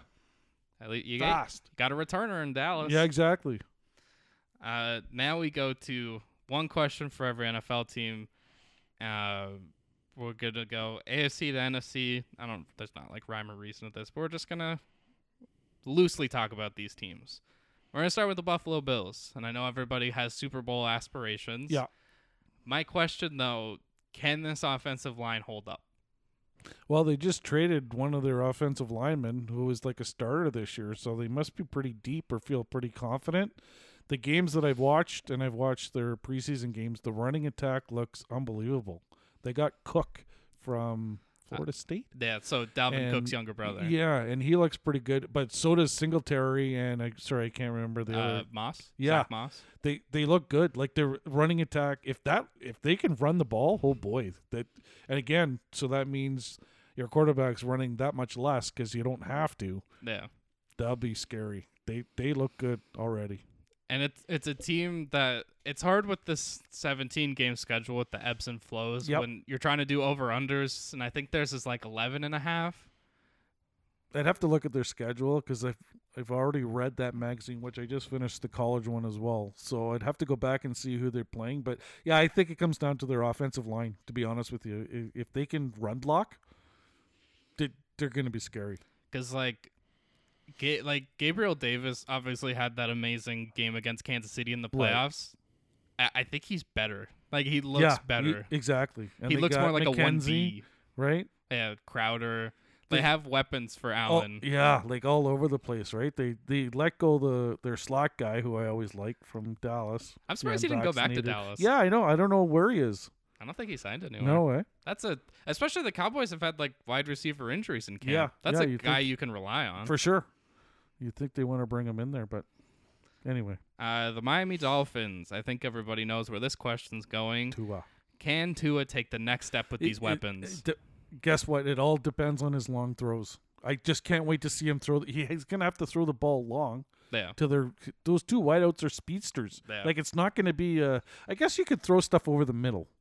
Especially with Gesicki, which I saw today. Yeah, you want to trade him now. Like, why? Like, isn't he like the last part of your piece? Like, isn't that your safety net for Tua? Yeah, let's get rid of that. Let's get rid of that and did they trust Tua? Them? Oh, yeah, he can throw the ball 60 yards now, no problem. That's the big question in my mind for them. If he can, then they'll be a playoff team. Yeah, I think that is a big if that I'm not ready to trust. Me either. But if they have a decent backup, it's another guy who can start. Teddy Bridgewater. Yeah, that's true. New England. I couldn't think of a specific question, so I just said, are they better, worse, or the same? Worse. I 5-12. I'm thinking. I don't think because I have a feeling the quarterback's going to have a sophomore slump. Yeah. And I don't have a good feeling just because the rest of the division's gotten better. Like I think the Jets could even beat them. Yeah. It's a possibility anyway. But it's Bill Belichick, so you know what? You never know. But that's in my mind. That's the way I'm kind of thinking their team's going to go. They're going to win games that they're not supposed to. Right. And even like week 1, you look at it and they're playing Miami, and it's like, do you trust Mike McDaniel, who's a rookie coach, to beat Belichick? Exactly. As good as Miami might look? Yeah. We'll see. The Jets, obviously Zach Wilson seems like he might miss some time. Yeah. Yep. So I guess you might have already answered this, but is this a regular tank or a competitive tank? I think a competitive tank. It seems like a team. I think they'll be like the Lions last year. They lose in the most heartbreaking ways. Yeah. I could see that. NFC, AFC North, the Baltimore Ravens, which I'm usually a big fan of. Yeah. Who is Lamar Jackson throwing to? I don't know. He's going to have to run a whole heck of a lot more, I think, or they'll stick to their running game other than Lamar. Yeah. But like their grinded out style is going to be the way they win games, which they should be able to do in this division. There's a couple teams that I think are the weak sisters now. When I was looking up their wide receivers, they're signing Demarcus Robinson, who used to play for the Chiefs. Right. Okay, sure. They have Rashad Bateman, who was first-round pick from Minnesota last year. Wasn't really that great. They have Mark Andrews. That's a reliable guy. Yeah. They then everyone started talking about this guy Isaiah Likely, who's another tight end who had like 100 yards in the first half against Arizona. Oh, did they still have Hiley on the team? Remember I showed you that? Highly likely. There's also guys French fries, I think, on Indianapolis. Yeah, I did. I feel like I did see that. The outside of that, Baltimore it's a good team. They were a good team last year. Yeah, they're a good team in a bad division, in my mind. Yeah. The Cincinnati Bengals. That was your team last year. Yeah. Is the improved offensive line enough to avoid the Super Bowl hangover? Okay, let me ask you a question from a question. Okay. When's the last time you've seen a Super Bowl loser go back to the Super Bowl? Buffalo Bills. I was going to say the Broncos. Oh, okay, maybe the Broncos. But also really? that Broncos. Oh, yeah. They lost to the Seahawks. But then they won. They beat the Panthers. Okay. Or maybe no, I think I'm right.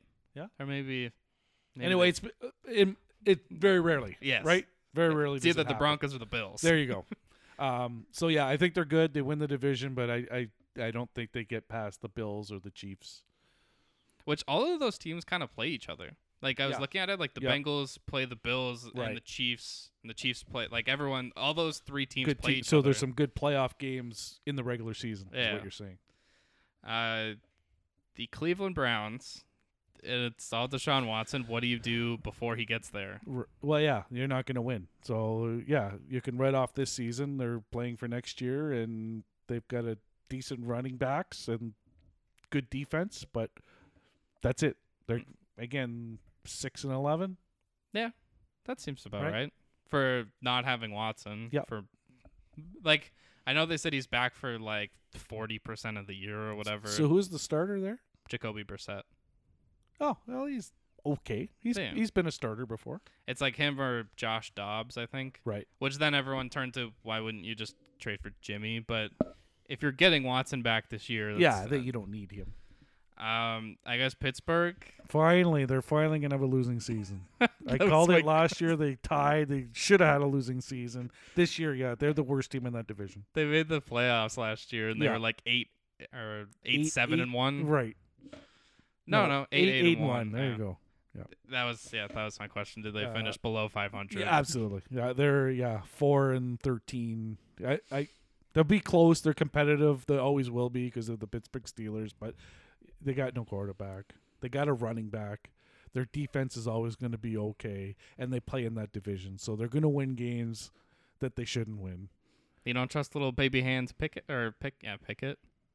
Yeah, if he starts, then they're in real trouble. If he wins the job over Trubinsky, who's not a bad quarterback, no, but he should be able to hold at least for this year. Yeah. If he doesn't, then the guy to watch for the Steelers, and everyone's gonna say this, but George Pickens, the wide receiver from Georgia, right, who's basically like Vontez Perfect, the guy who always used to like run people's he concussed Juju Smith-Schuster. I don't know if you remember the linebacker. Oh yeah, for Cincinnati. He's basically the offensive version of that. Like he is one of the most physical players I've ever seen, and is just like a menace to the football field. Right. So he will at least be fun to watch if Pittsburgh's bad. We're gonna go to the AFC South, and it's the Indianapolis Colts, and I get to watch good old Matty Ice. Actually, I'm happy that he's on a different team now. But so Matt Ryan, is he enough to win the division? Yes, he's their best quarterback they've had since Manning or Luck. Yeah. Because last year you saw all the pieces of this team. They have a great defense. Yep. They have arguably the best running back in football. Yep. And then it was Carson Wentz. And you just need a game manager, but they have more than a game manager now, in my mind. Yeah. Even at, what is he, 37, 38? He doesn't have to run, right? He's Tom Brady.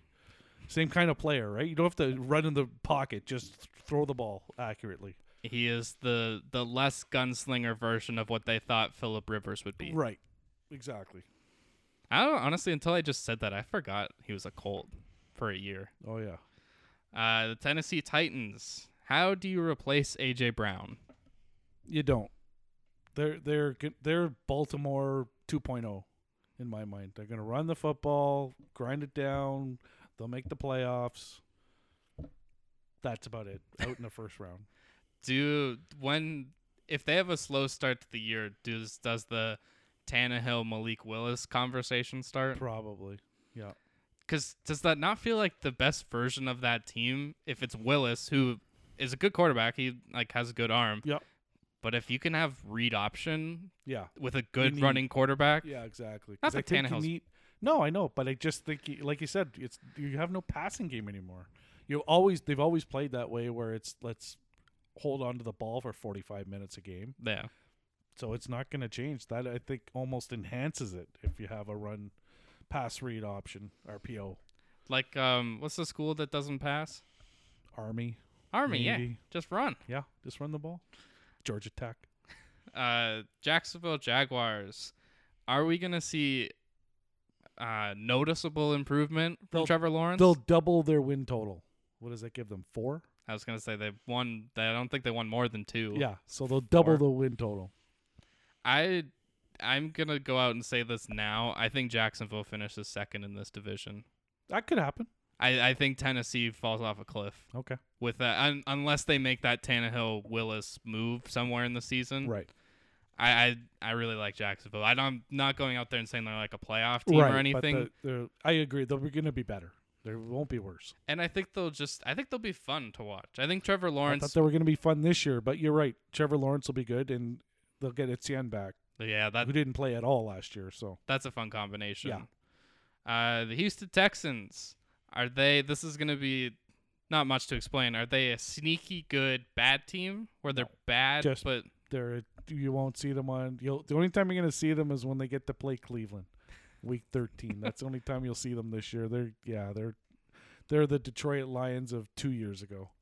The other question I was going to ask, because I have it for two other teams, is what pick do you think they'll have in the top 5? Oh, it'll be 1 or 2.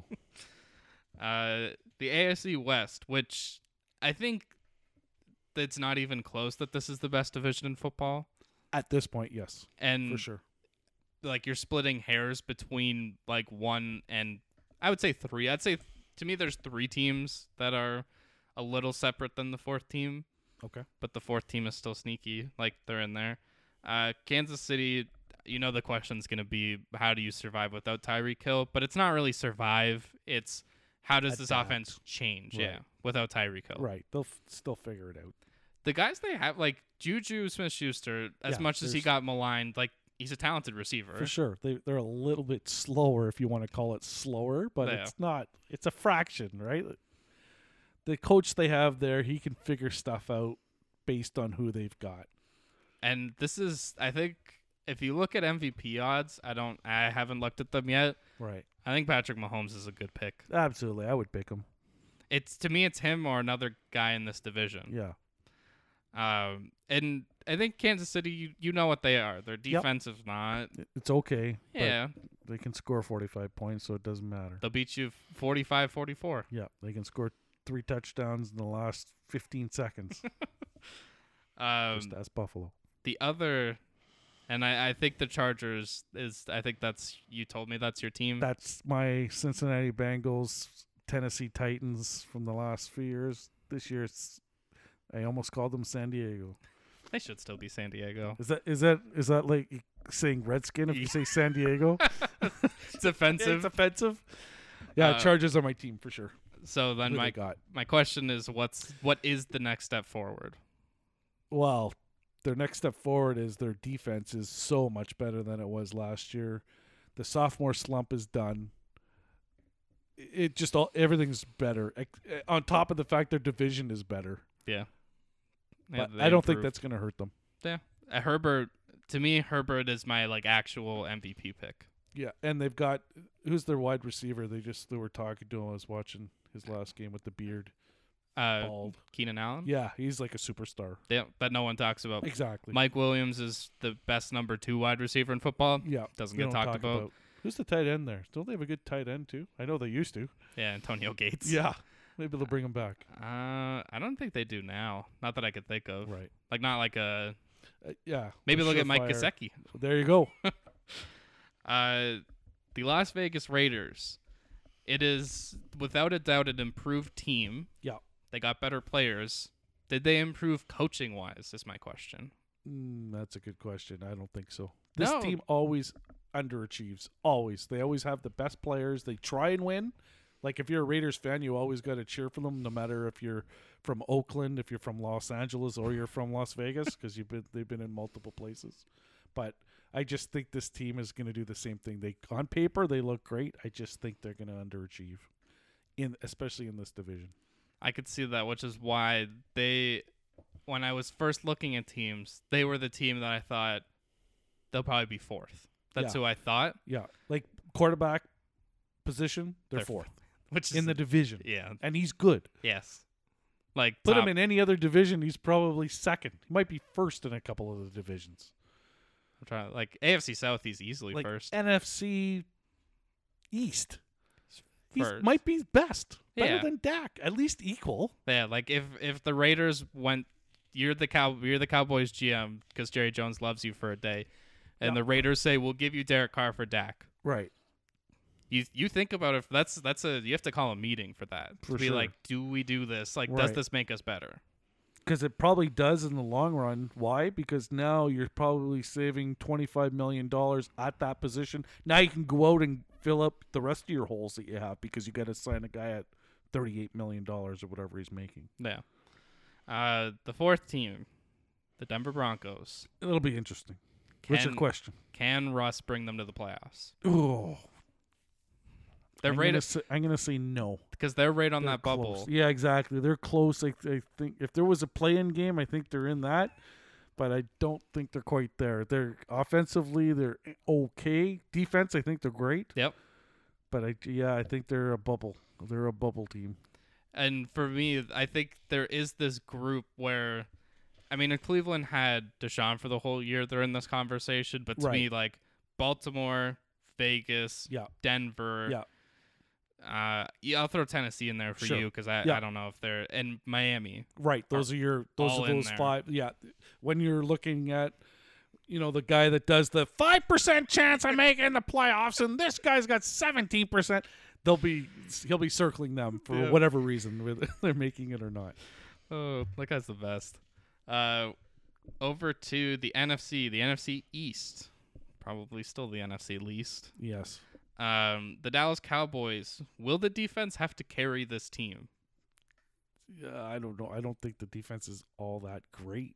I think they lost with the pieces they lost like last year. Randy Gregory. Yeah, and didn't he leave? No, he's still there. Oh, he's still there? Did they restructured his contract? Oh, okay. I think that's going to take a step back, and that's going to hurt them because that's really, I think they won a few games because of their defense, which you couldn't say before that. No. Years before that. So I think they take a step back here. I think they finish second in this division. And my question was almost just going to be Trevon Diggs. Can he even come close to? But I think what he is a guy that's boom or bust. Exactly. Like he's still going to get you probably 6 or 7 interceptions, but he's going to give up 6 or 7 touchdowns. Yeah. So yeah. I think the guy that could be the saving grace for all of this, and if we're talking about the Cowboys in the playoffs, it's Micah Parsons because that guy is just game breaking. Yeah, absolutely. Yeah, he could have won the NFL Defensive Player of the Year last year. As he was a rookie. Yeah. The Philadelphia Eagles, which I will put my stamp on. This is my team. This is your Chargers. This Eagles is especially because it's an does this offense, I don't even know how to say it, get better, or maybe how much better are they with A.J. Brown? I think it really comes down to Jalen Hurts. How much does he improve? If he is, like, again, he just managed the team last year and made the playoffs. Mm-hmm. If he's any, and again, like you just said, they have some more weapons now, that might put him over the top. A.J. Brown is a legitimate number 1 receiver, which then makes Devontae Smith your number 2 wide receiver. Right. When last year he had to be the guy. Yeah. It was the best rushing offense in the NFL, which I think you could use to your advantage now to run more play action, get Jalen Hurts in motion. Yep. And the only thing I haven't really done is look at their schedule, which makes me think they'll probably win 9 games and win the division. Yeah, well, again, look at they have to play their own division, so that helps right there, right? There's half their season, or just under. The New York Giants, is Danny Dimes still the starter at the end of the year? Or maybe next year? I don't know. I don't know. It's hard to see. This team just looks not good. I won't say they're bad. I'll just say they're not good. Especially when everyone looked at their draft and they got Evan Neal and they got Thibodeau and Thibodeau's young, hurt. and he's hurt already. Yeah, just a bad omen. This team's a rebuild. The Washington Commanders, as much as it's going to be weird to keep saying that. Yep. Will they at least be fun to watch? No. You don't want to watch Carson Wentz? Well, he's going to make mistakes. If you like watching mistakes, then sure. Giants Washington, that's a great game to watch. It used to be. I think it still is in the sense of that it's not two great teams. Gotcha. It's two teams that are equal, right? Yeah, fair enough. Wentz versus Daniel Jones. I'm Yeah, watching that. for sure. Yeah, you're going to see a lot of interceptions and Fumbles. pick sixes and tripping at the 20-yard line. To the NFC North, where the Green Bay Packers, I think we all know it's going to be almost the same thing as Kansas City. Yeah. Do they still have enough without Devontae Adams? Yes. Just because the division, who's going to compete with them? Again, they're playing in that division. There's 6 wins that they have right in front of them sitting on their plate. The thing I loved was this Aaron Rodgers like villain arc that was like not 20 seconds. Like there's a couple of days where it's like he's yelling at the receivers and he's telling them, if you're not playing well, you're not going to play. Then like 2 days later, it's, he's praising his wide receivers. So he immediately had to flip and be nice to them because those are his options at receiver. I know Alan Lazard, I think, I don't have a problem with him stepping in as the number 1 wide receiver. I just wonder who is behind him. And this will probably be the ultimate factor. Is Rodgers a great quarterback, or is he just good and he's great because of the receivers that he's had over the years? Because here's a guy who, like we talked about, who was it now? Like Coles for the Yankees. Yeah. When it's a big game, he actually doesn't come up that big. No. Like I can remember the Cowboys game. Rodgers? Yeah, in a divisional game. Remember that game? Yeah. He was, but again, that's one game, and he won 1 Super Bowl. So like, there's games like, he should have won this game, and like, wasn't like terrible, but those are the games that those great quarterbacks are like, or great athlete, whatever sport you're in. Oh, remember what he did there? And he hasn't done that. Like, I was so disappointed in the playing at home against San Francisco. It's there for you. No. Like, it just disappointed me. The only touchdown in that game was a block punt. Yeah, you know what I mean? Like, what isn't he supposed to be doing something special? The year before against Brady, same thing. Like, you should be doing something special. This is your time to make your $45 million or whatever. This just hasn't impressed me, but every other time he impresses me, right? I was just thinking about like arguments back, and I'm like, what about the game against Arizona when he threw 2 Hail Marys? And I was like, wait, they lost that game. What about, they beat the Lions on that Hail Mary? Right. It was like a Week 10 game on a Thursday. And against Detroit. Yeah. Right? Yeah, that's actually, I never thought of it. Like, I guess you just kind of give him the benefit of the doubt, but he's good. Not in big games. Yeah. I like that. You made me think. The Minnesota Vikings, my question is the answer to their problems an offensive-minded coach? It will help. I'll leave it at that. You still have the same roster intact pretty much. You got the same quarterback, so you're going to get the same results at the end of the day. Good old Captain Kirk. Yes, you've got a better version of Wentz, who's getting paid way more money, but at the end of the day, just not quite there to get the job done. Fair. The Detroit Lions. I know this is another team you're excited about. Yes, I want to pick them in my NFC as a surprise team, but I think it's still one more year to go because I think this is where they double their win total as well. This is another team. So it's like 6? Did they have 3? I don't know. They were 3 or 4. They were in many of them, right? Yeah. Like, and it's really like my question is just like how much improvement, which win total 3 kneecaps. 3 more kneecaps. Yeah. And I feel bad, but like what Detroit really needs is a quarterback. Like they have one in place who for that team is okay. Their defense will be better. Hutchinson's going to be huge, I think, there. I'm excited to watch him. That's defensive rookie of the year, I think. Yeah. I think Detroit will be better. Like I said, I think they double their win total. And then that's not hard to do because they're going to play as hard as they did last year. They're just going to win those games that they lost. With like historic kicks. Yeah, exactly. And ridiculous, Hail Marys and drop passes and I wonder, I was going to say, if the Lions went and got Jimmy Garoppolo, would that make a difference? Yeah, I think it would. Okay. Yeah, I think that would make them better. I might even hedge them up to 7 wins. The final team in the division, which starts off my hilarious joke that I tried to do. Where are they going to pick in the top 5? I don't know what else to say about this team. It's not good. If here's the pressure for the quarterback Justin Fields, because everyone's saying, well, it was the system. Well, now you got a new system, so here's your make or break. Unfortunately, it's year 2 for him, and it's already going to be make or break for you. Because like if he doesn't do well this year, then it's not going to be the system. It's going to be the quarterback, and then I'll have to start over again. Find the next McMahon. For a second when you said that, I was going to say Vince. Yes, I was going to as well. Jim McMahon. Yep. Super Bowl winning quarterback that no one remembers. Exactly. But they've never had a quarterback. Like, I could go back 40 years and I can tell you running backs they've had, but I can't tell you a quarterback because they've never been that team. Like, I would never cheer for the Chicago Bears because they're so vanilla. It just drives me nuts. Other than that 85 team. Yeah, the second best, if you want to say McMahon is their best quarterback, the second one, the conversation you have to have is Jay Cutler, Mitch Trubisky. Yeah. Probably not Rex Grossman, but like he made a Super Bowl.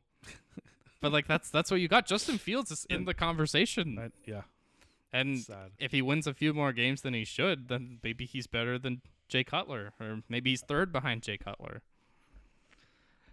NFC South, it's really just for Tampa Bay. My question is the division even close? No. Yeah, they are the best team other than they have the kryptonite in their own division, New Orleans, which is going to make it a little bit interesting, but I think that's it.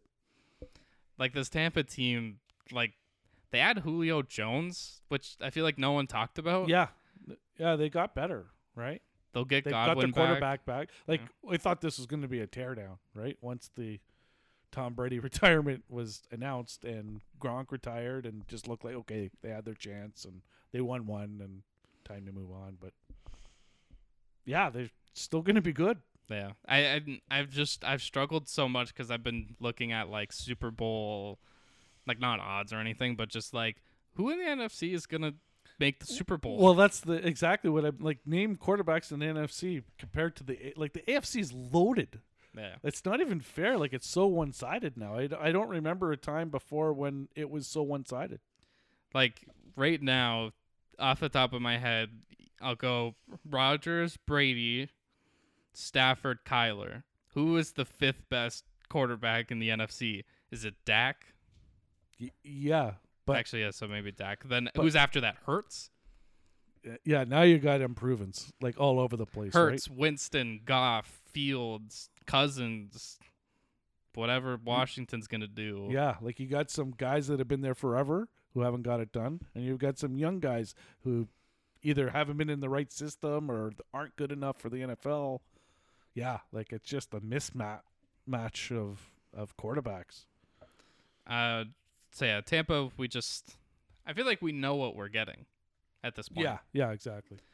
New Orleans, my question is, will they bother Brady again? Yeah, but I think that's it. Like I don't think they're good. Like everyone thinks they're going to be good. I don't think they, again, I think I picked them under 500 last year and would they go 9-8 or something? Yeah, it was that and the Steelers. But, yeah. I think your saving grace if you're the Saints, you have Dennis Allen, a coach who's been with the team, so it's not going to be unfamiliar. Right. I think you're putting a lot of eggs into Ohio State wide receivers. If Right. Chris Olave and Michael Thomas are what we think they are, right, they could sneak into the playoffs. Yeah. But then you're also thinking, is Jameis going to sneak into the playoffs? right. Is this team better than like Arizona or San and Francisco? the running back suspended. The running back suspended? Oh, yeah. I actually don't think he is. I don't think he's going to get suspended. Oh, I thought he was. But yeah, there was like Alvin Kamara had there's a battery, but I don't think anything's happening. Okay. Carolina, my question. Can they finish second in the division? Anything's possible in that division. Yes. Baker versus Winston. That'll be fun games. Yeah. I do. Like Carolina is a team that like even if they're not good, I enjoy watching them. The running back has to stay healthy. Yeah. That's the key because they run their whole offense around him. I don't know what else to tell you, but the key to them. I like their defense. I Yep. like Yep. Brian Burns. They have good secondary, Yep. but all of it is just inconsequential to Brady and the Bucks. Yeah. Atlanta, I realized that my question was going to be where did they pick in the top 5, but I actually wrote down, do I even admit I'm a fan? Oh, ouch. Yeah, like they may get the top pick here. I think maybe officially the 32nd. Is there 32 or 33? 32. 32. I think they're the 32nd team this year. I'm trying Houston's Yeah? not as good. Did they play each other? Oh, That'll God. be interesting. Battle for number 1. Atlanta, I'm just thinking they got Pittman. It's just too bad that he's getting wasted. And I love Drake London too. I think he can have a big offensive year, but the actual question is like, who do you play at quarterback? Yeah, Like, do you just keep playing Mariota because Right. he's not going to do like he's they had like stats about him and Ritter against the Jets in this preseason game, and it was Right. like the quarterback rating 124. I'm like, yeah, because you're combining both of them. Like Right. you're cherry picking these stats. yeah. I think you let Mariota start until like your bye week, and then I want to see what Desmond Ritter has. Right. It's also a team that like if they had Calvin Ridley, Right. is a team you'd go, okay, like Yeah, they got maybe, some weapons. but no. They have no weapons. It's like the Flyers season for me, right? Like usually at least you have a bit of hope, and there's none, right? No, In, I have in to. ATL land. I'll watch Bryce Young, I guess. Yeah. Is he? I don't even think he's eligible. Is he eligible this year? Or CJ Yes. Stroud? Yeah, that's right. I'll watch. Hopefully, one of those Well, guys. those guys will go to Atlanta. Oh God, I mean, I'm okay with that. I like CJ. I don't want to admit that. If he didn't play for, I don't care that much. If he was a Falcon, I would be happy. To the NFC West, our last division, the LA Rams is the repeat in reach. Absolutely.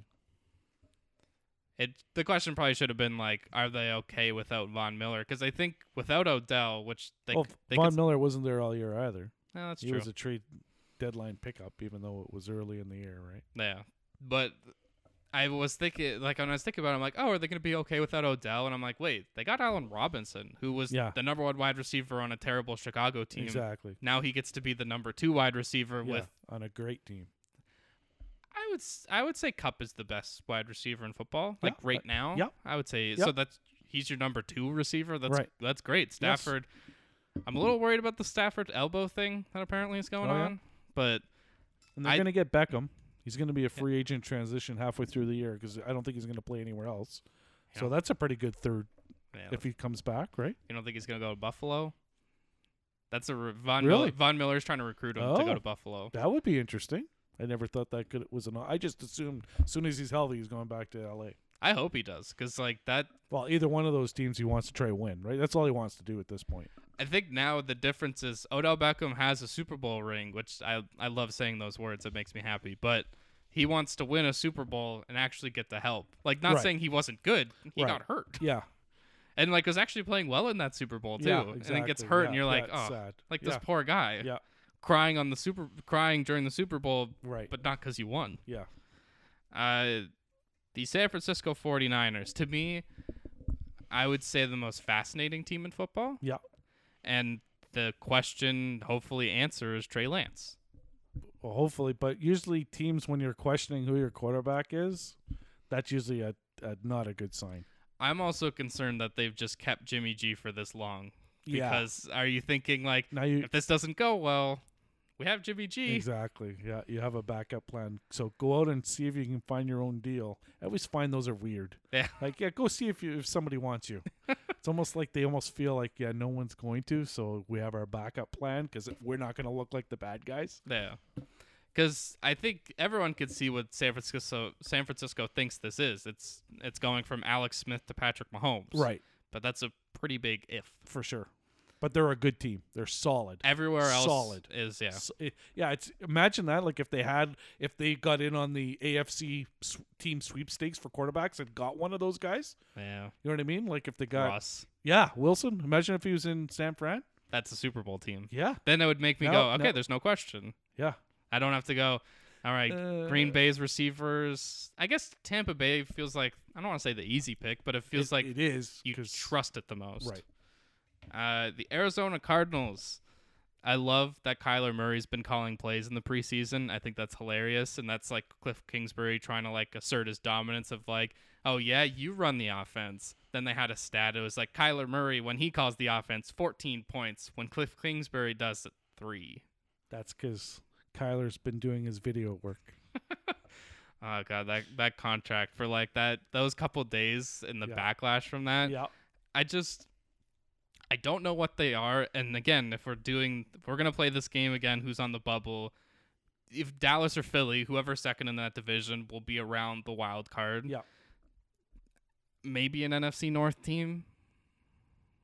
Maybe Minnesota, Detroit. Yeah, maybe. Let's say one of those. Yeah.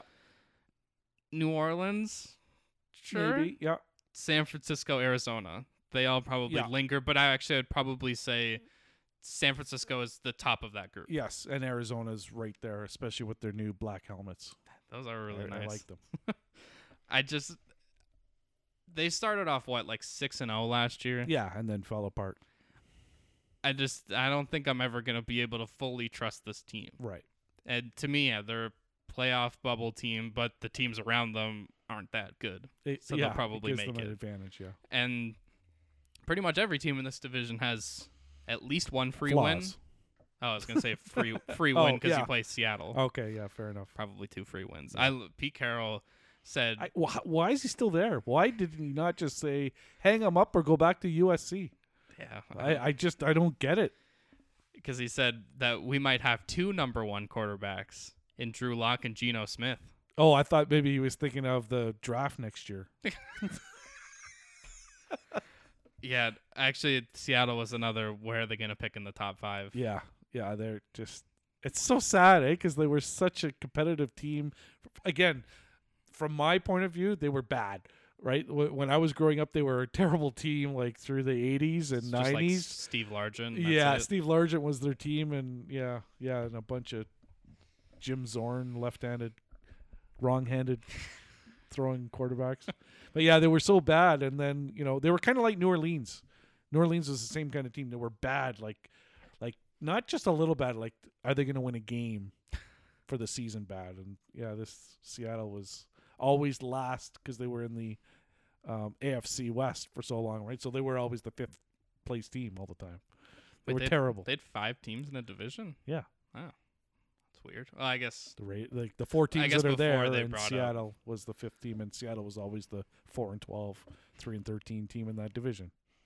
I guess your only saving grace to watch this team is at least they have 2 fun wide receivers and Metcalf and Lockett. Yeah, that you're gonna watch them being wide open and no one getting them the ball. Drew Lock will just throw it 10 feet over their head. Yeah, or under an interception, and they're gonna get frustrated. I wonder.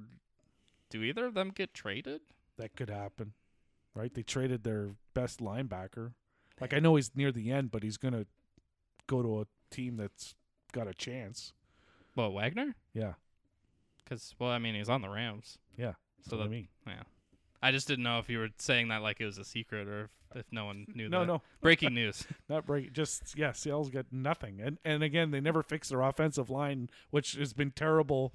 With a quarterback that can move. Now they're going to have quarterbacks there that aren't as maneuverable as Wilson was. So, the sack totals are just going to go through the roof. And there's no roof in Seattle anymore. That is all I've got. Let's get to the bad, good, and great. All right. Oh, wait. While you're setting that up, I'm going to tell you the game we're going to play next week. Okay. So we're going to play, it's called the NFL Wins Draft. So what we're going to do is... Within the 32 teams, we're going to be picking teams based on how many wins we think they're going to have. Okay. Now, on your website, do they have that where you can pick, like, Dallas will win 12 games this year, Buffalo will win 11? Yeah, over-unders. Yeah. I'll have to give you some money and put some... Well, I could set you up because then we both get, I think, $100 if I set you up. Okay. Let's do it that way then. So next week our game will be... So you're trying to pick teams. So at the end of the year, or maybe throughout the year, I'll keep track of it. Of just like every week, we'll see who has team wins. Gotcha. Okay. I wanted to make sure I explained it right because I wanted to do it last year and then I forgot and it was like week 3.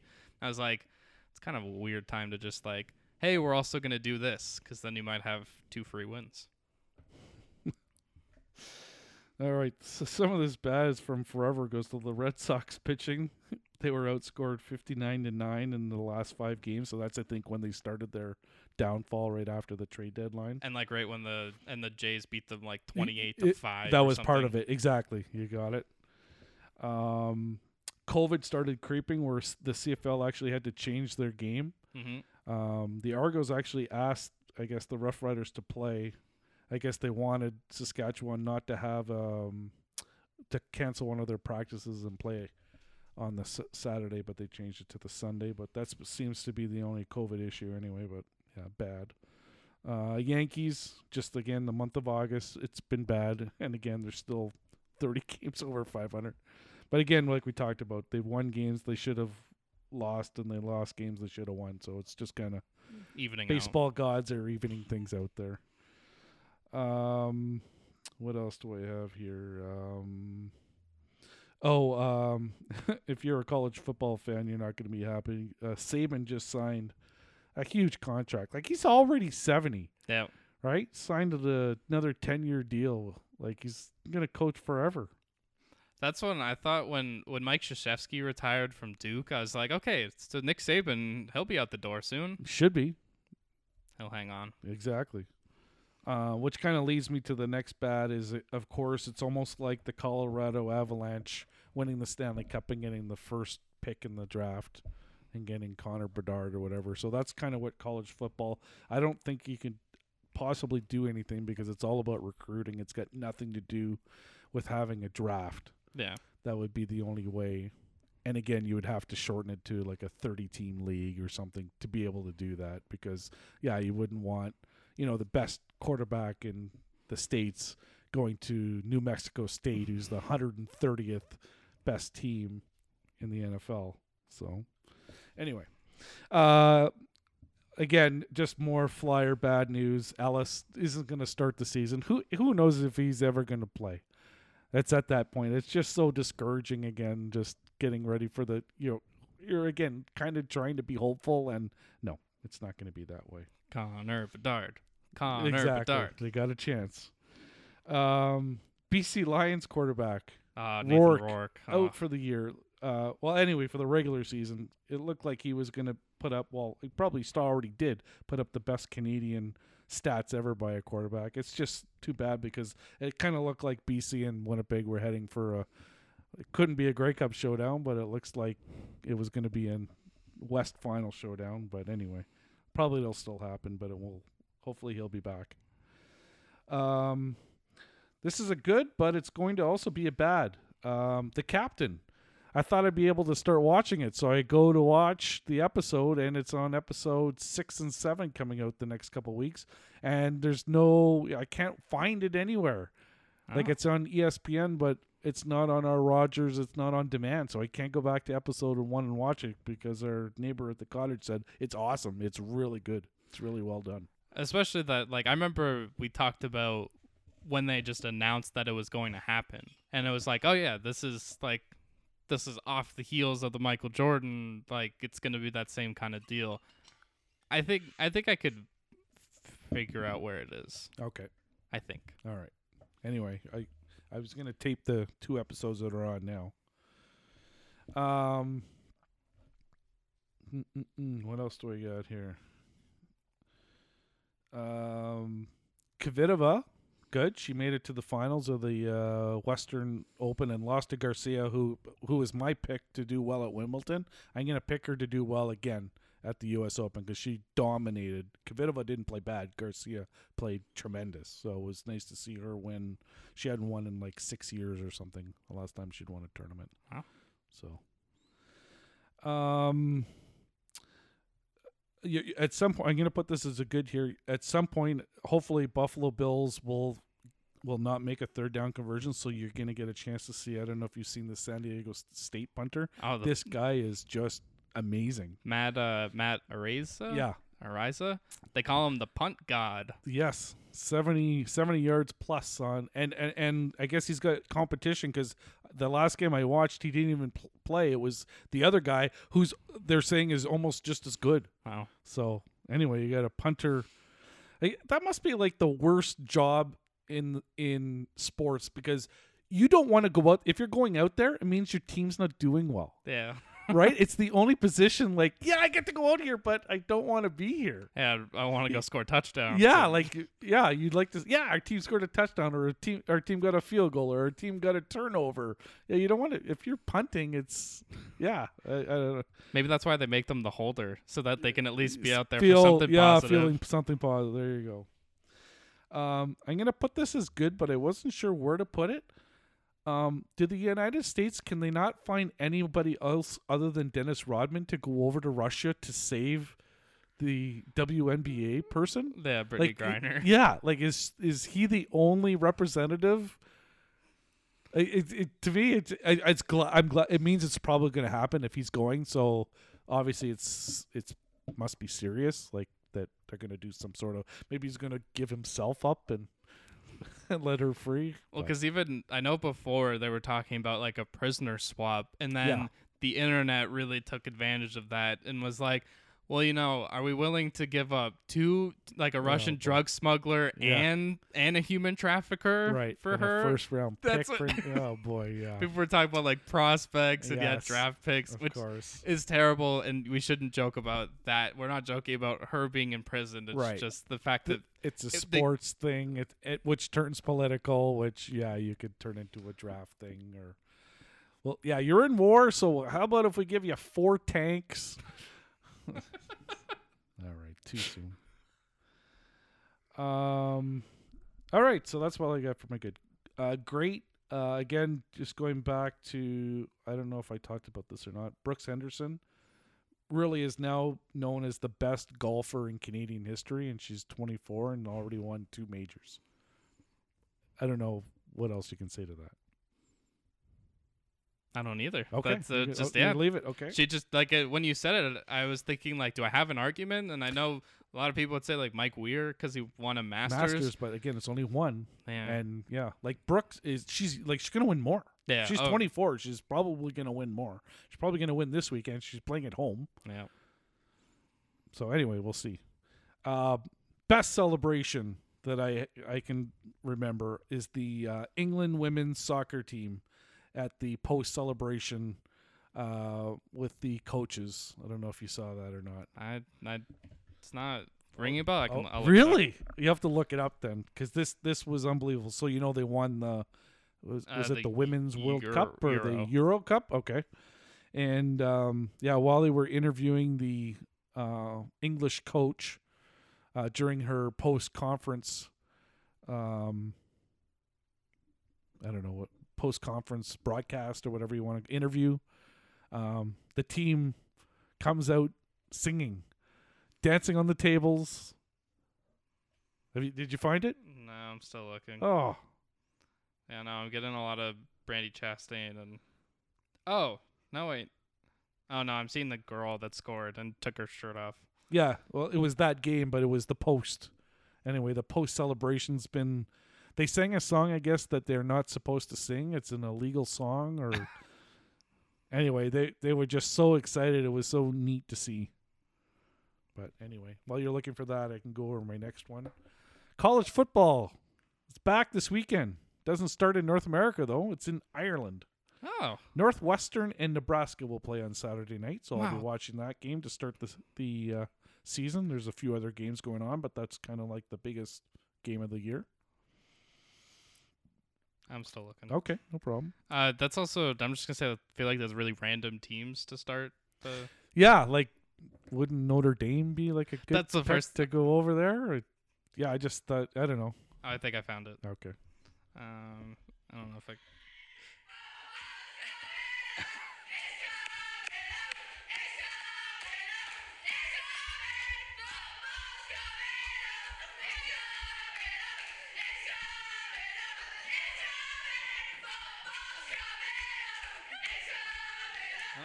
Yeah. On the table. On the table. See, they're having fun.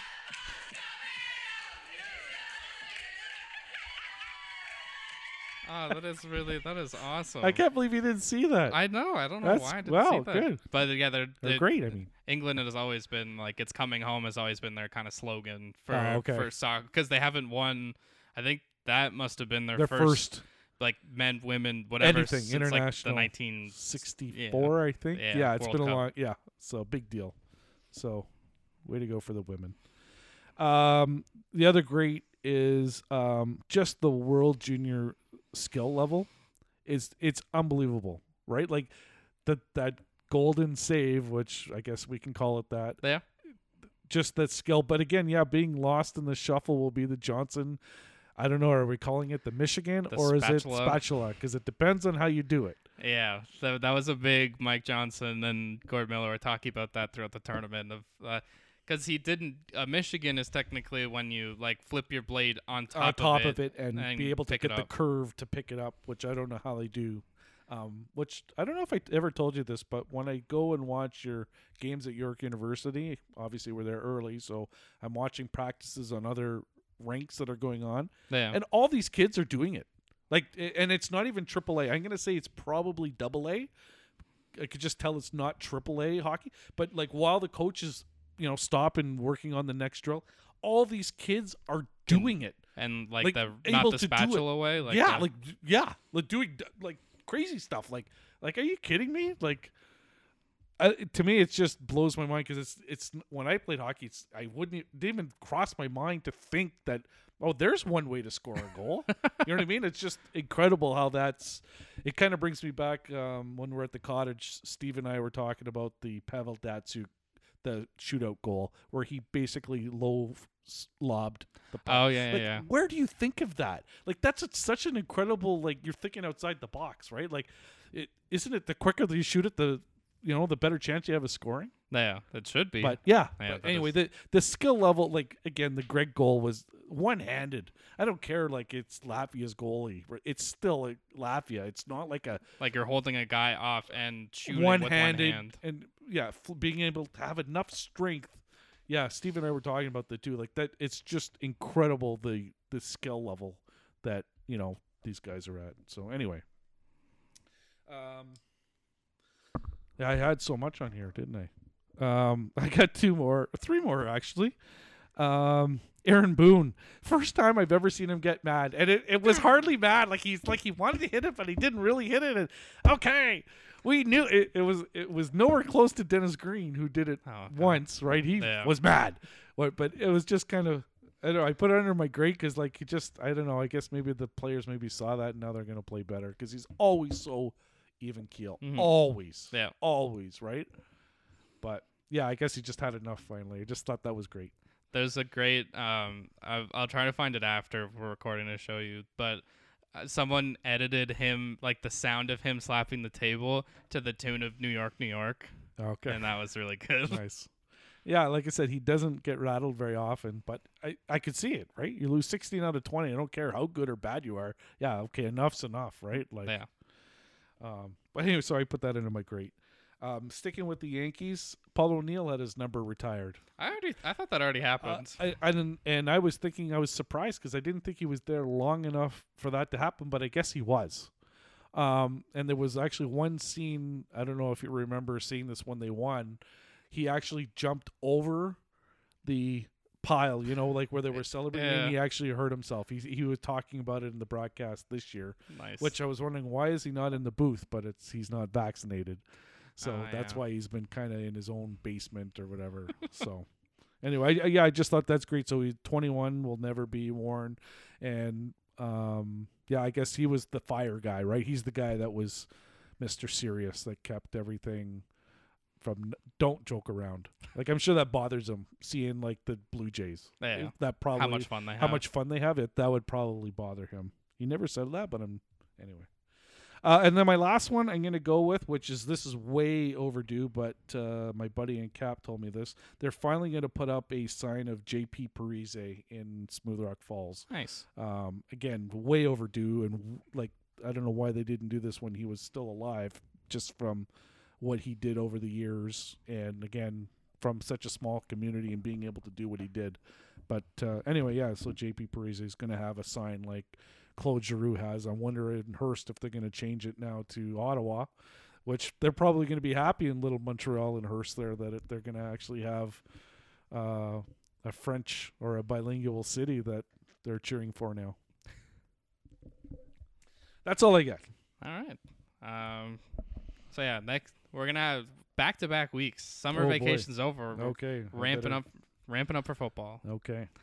So yeah, we're gonna do that wins draft, and I don't know. Hopefully something else happens. Well, there's college football. I That's true. just finished my magazine, so you can have it now. I've went through not all 131 teams, but I did go through the top 30, and then there's a few teams I just wanted to get a little bit of info on because, to be honest with you, which is kind of my bad, if I can add that, is like those Sun Belt divisions and the MAC. Like these teams are ranked like between like 80th and 120th. Yeah. Like none of them are in the race. Like it's just sad, right? Like it's a 30-team league, and eventually we got to get there. Yeah. I also, if college football really ends up being what that top 4 says, which is like what it always is: Clemson, Alabama, Ohio State, Georgia. And you just nailed it. It always is. So it's a 4-team. That's what it's coming down to, unless you expand the playoffs. Yeah. Make it more interesting so teams have a chance in a one game to upset somebody. Yeah. Let Alabama play. What was the team? Coastal Carolina. Right. Exactly. Give those teams a chance. Yes. So yeah, you may have the greatest upset in history, right? Maybe it happens, but yeah, this way it's same teams, right? Except last year. Oh boy, we got Cincinnati and Michigan. They mixed things up a little bit, but still Georgia and Alabama. They've both probably be this year again. They both got crushed. Like both Cincinnati and Michigan. And that's, I think the problem is, like, that's why you're going to have, well, again, once Texas and like that's, I think, going to be the final straw. Once they come over to the SEC is going to dominate. And then the Big Ten is going to get 2 West Coast teams. Yeah, exactly. So it's a dumb thing because we don't quite want this college football super league yet, but it's necessary. And at least we have a champion. Again, that's why I didn't watch college football before, is because now we're gonna vote. It's like figure skating. You were the best. Yeah, you had a triple axel, so we're gonna give the Orange Bowl championship to the Oklahoma Sooners. Oh, we're not quite sure this year, so they're both gonna get it. You know what I mean? Like it was the worst way how they did things. But anyway.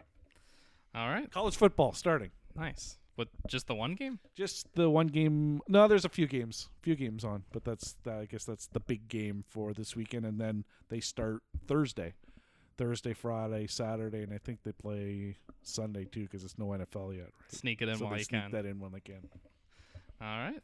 And besides that, we will see you next time.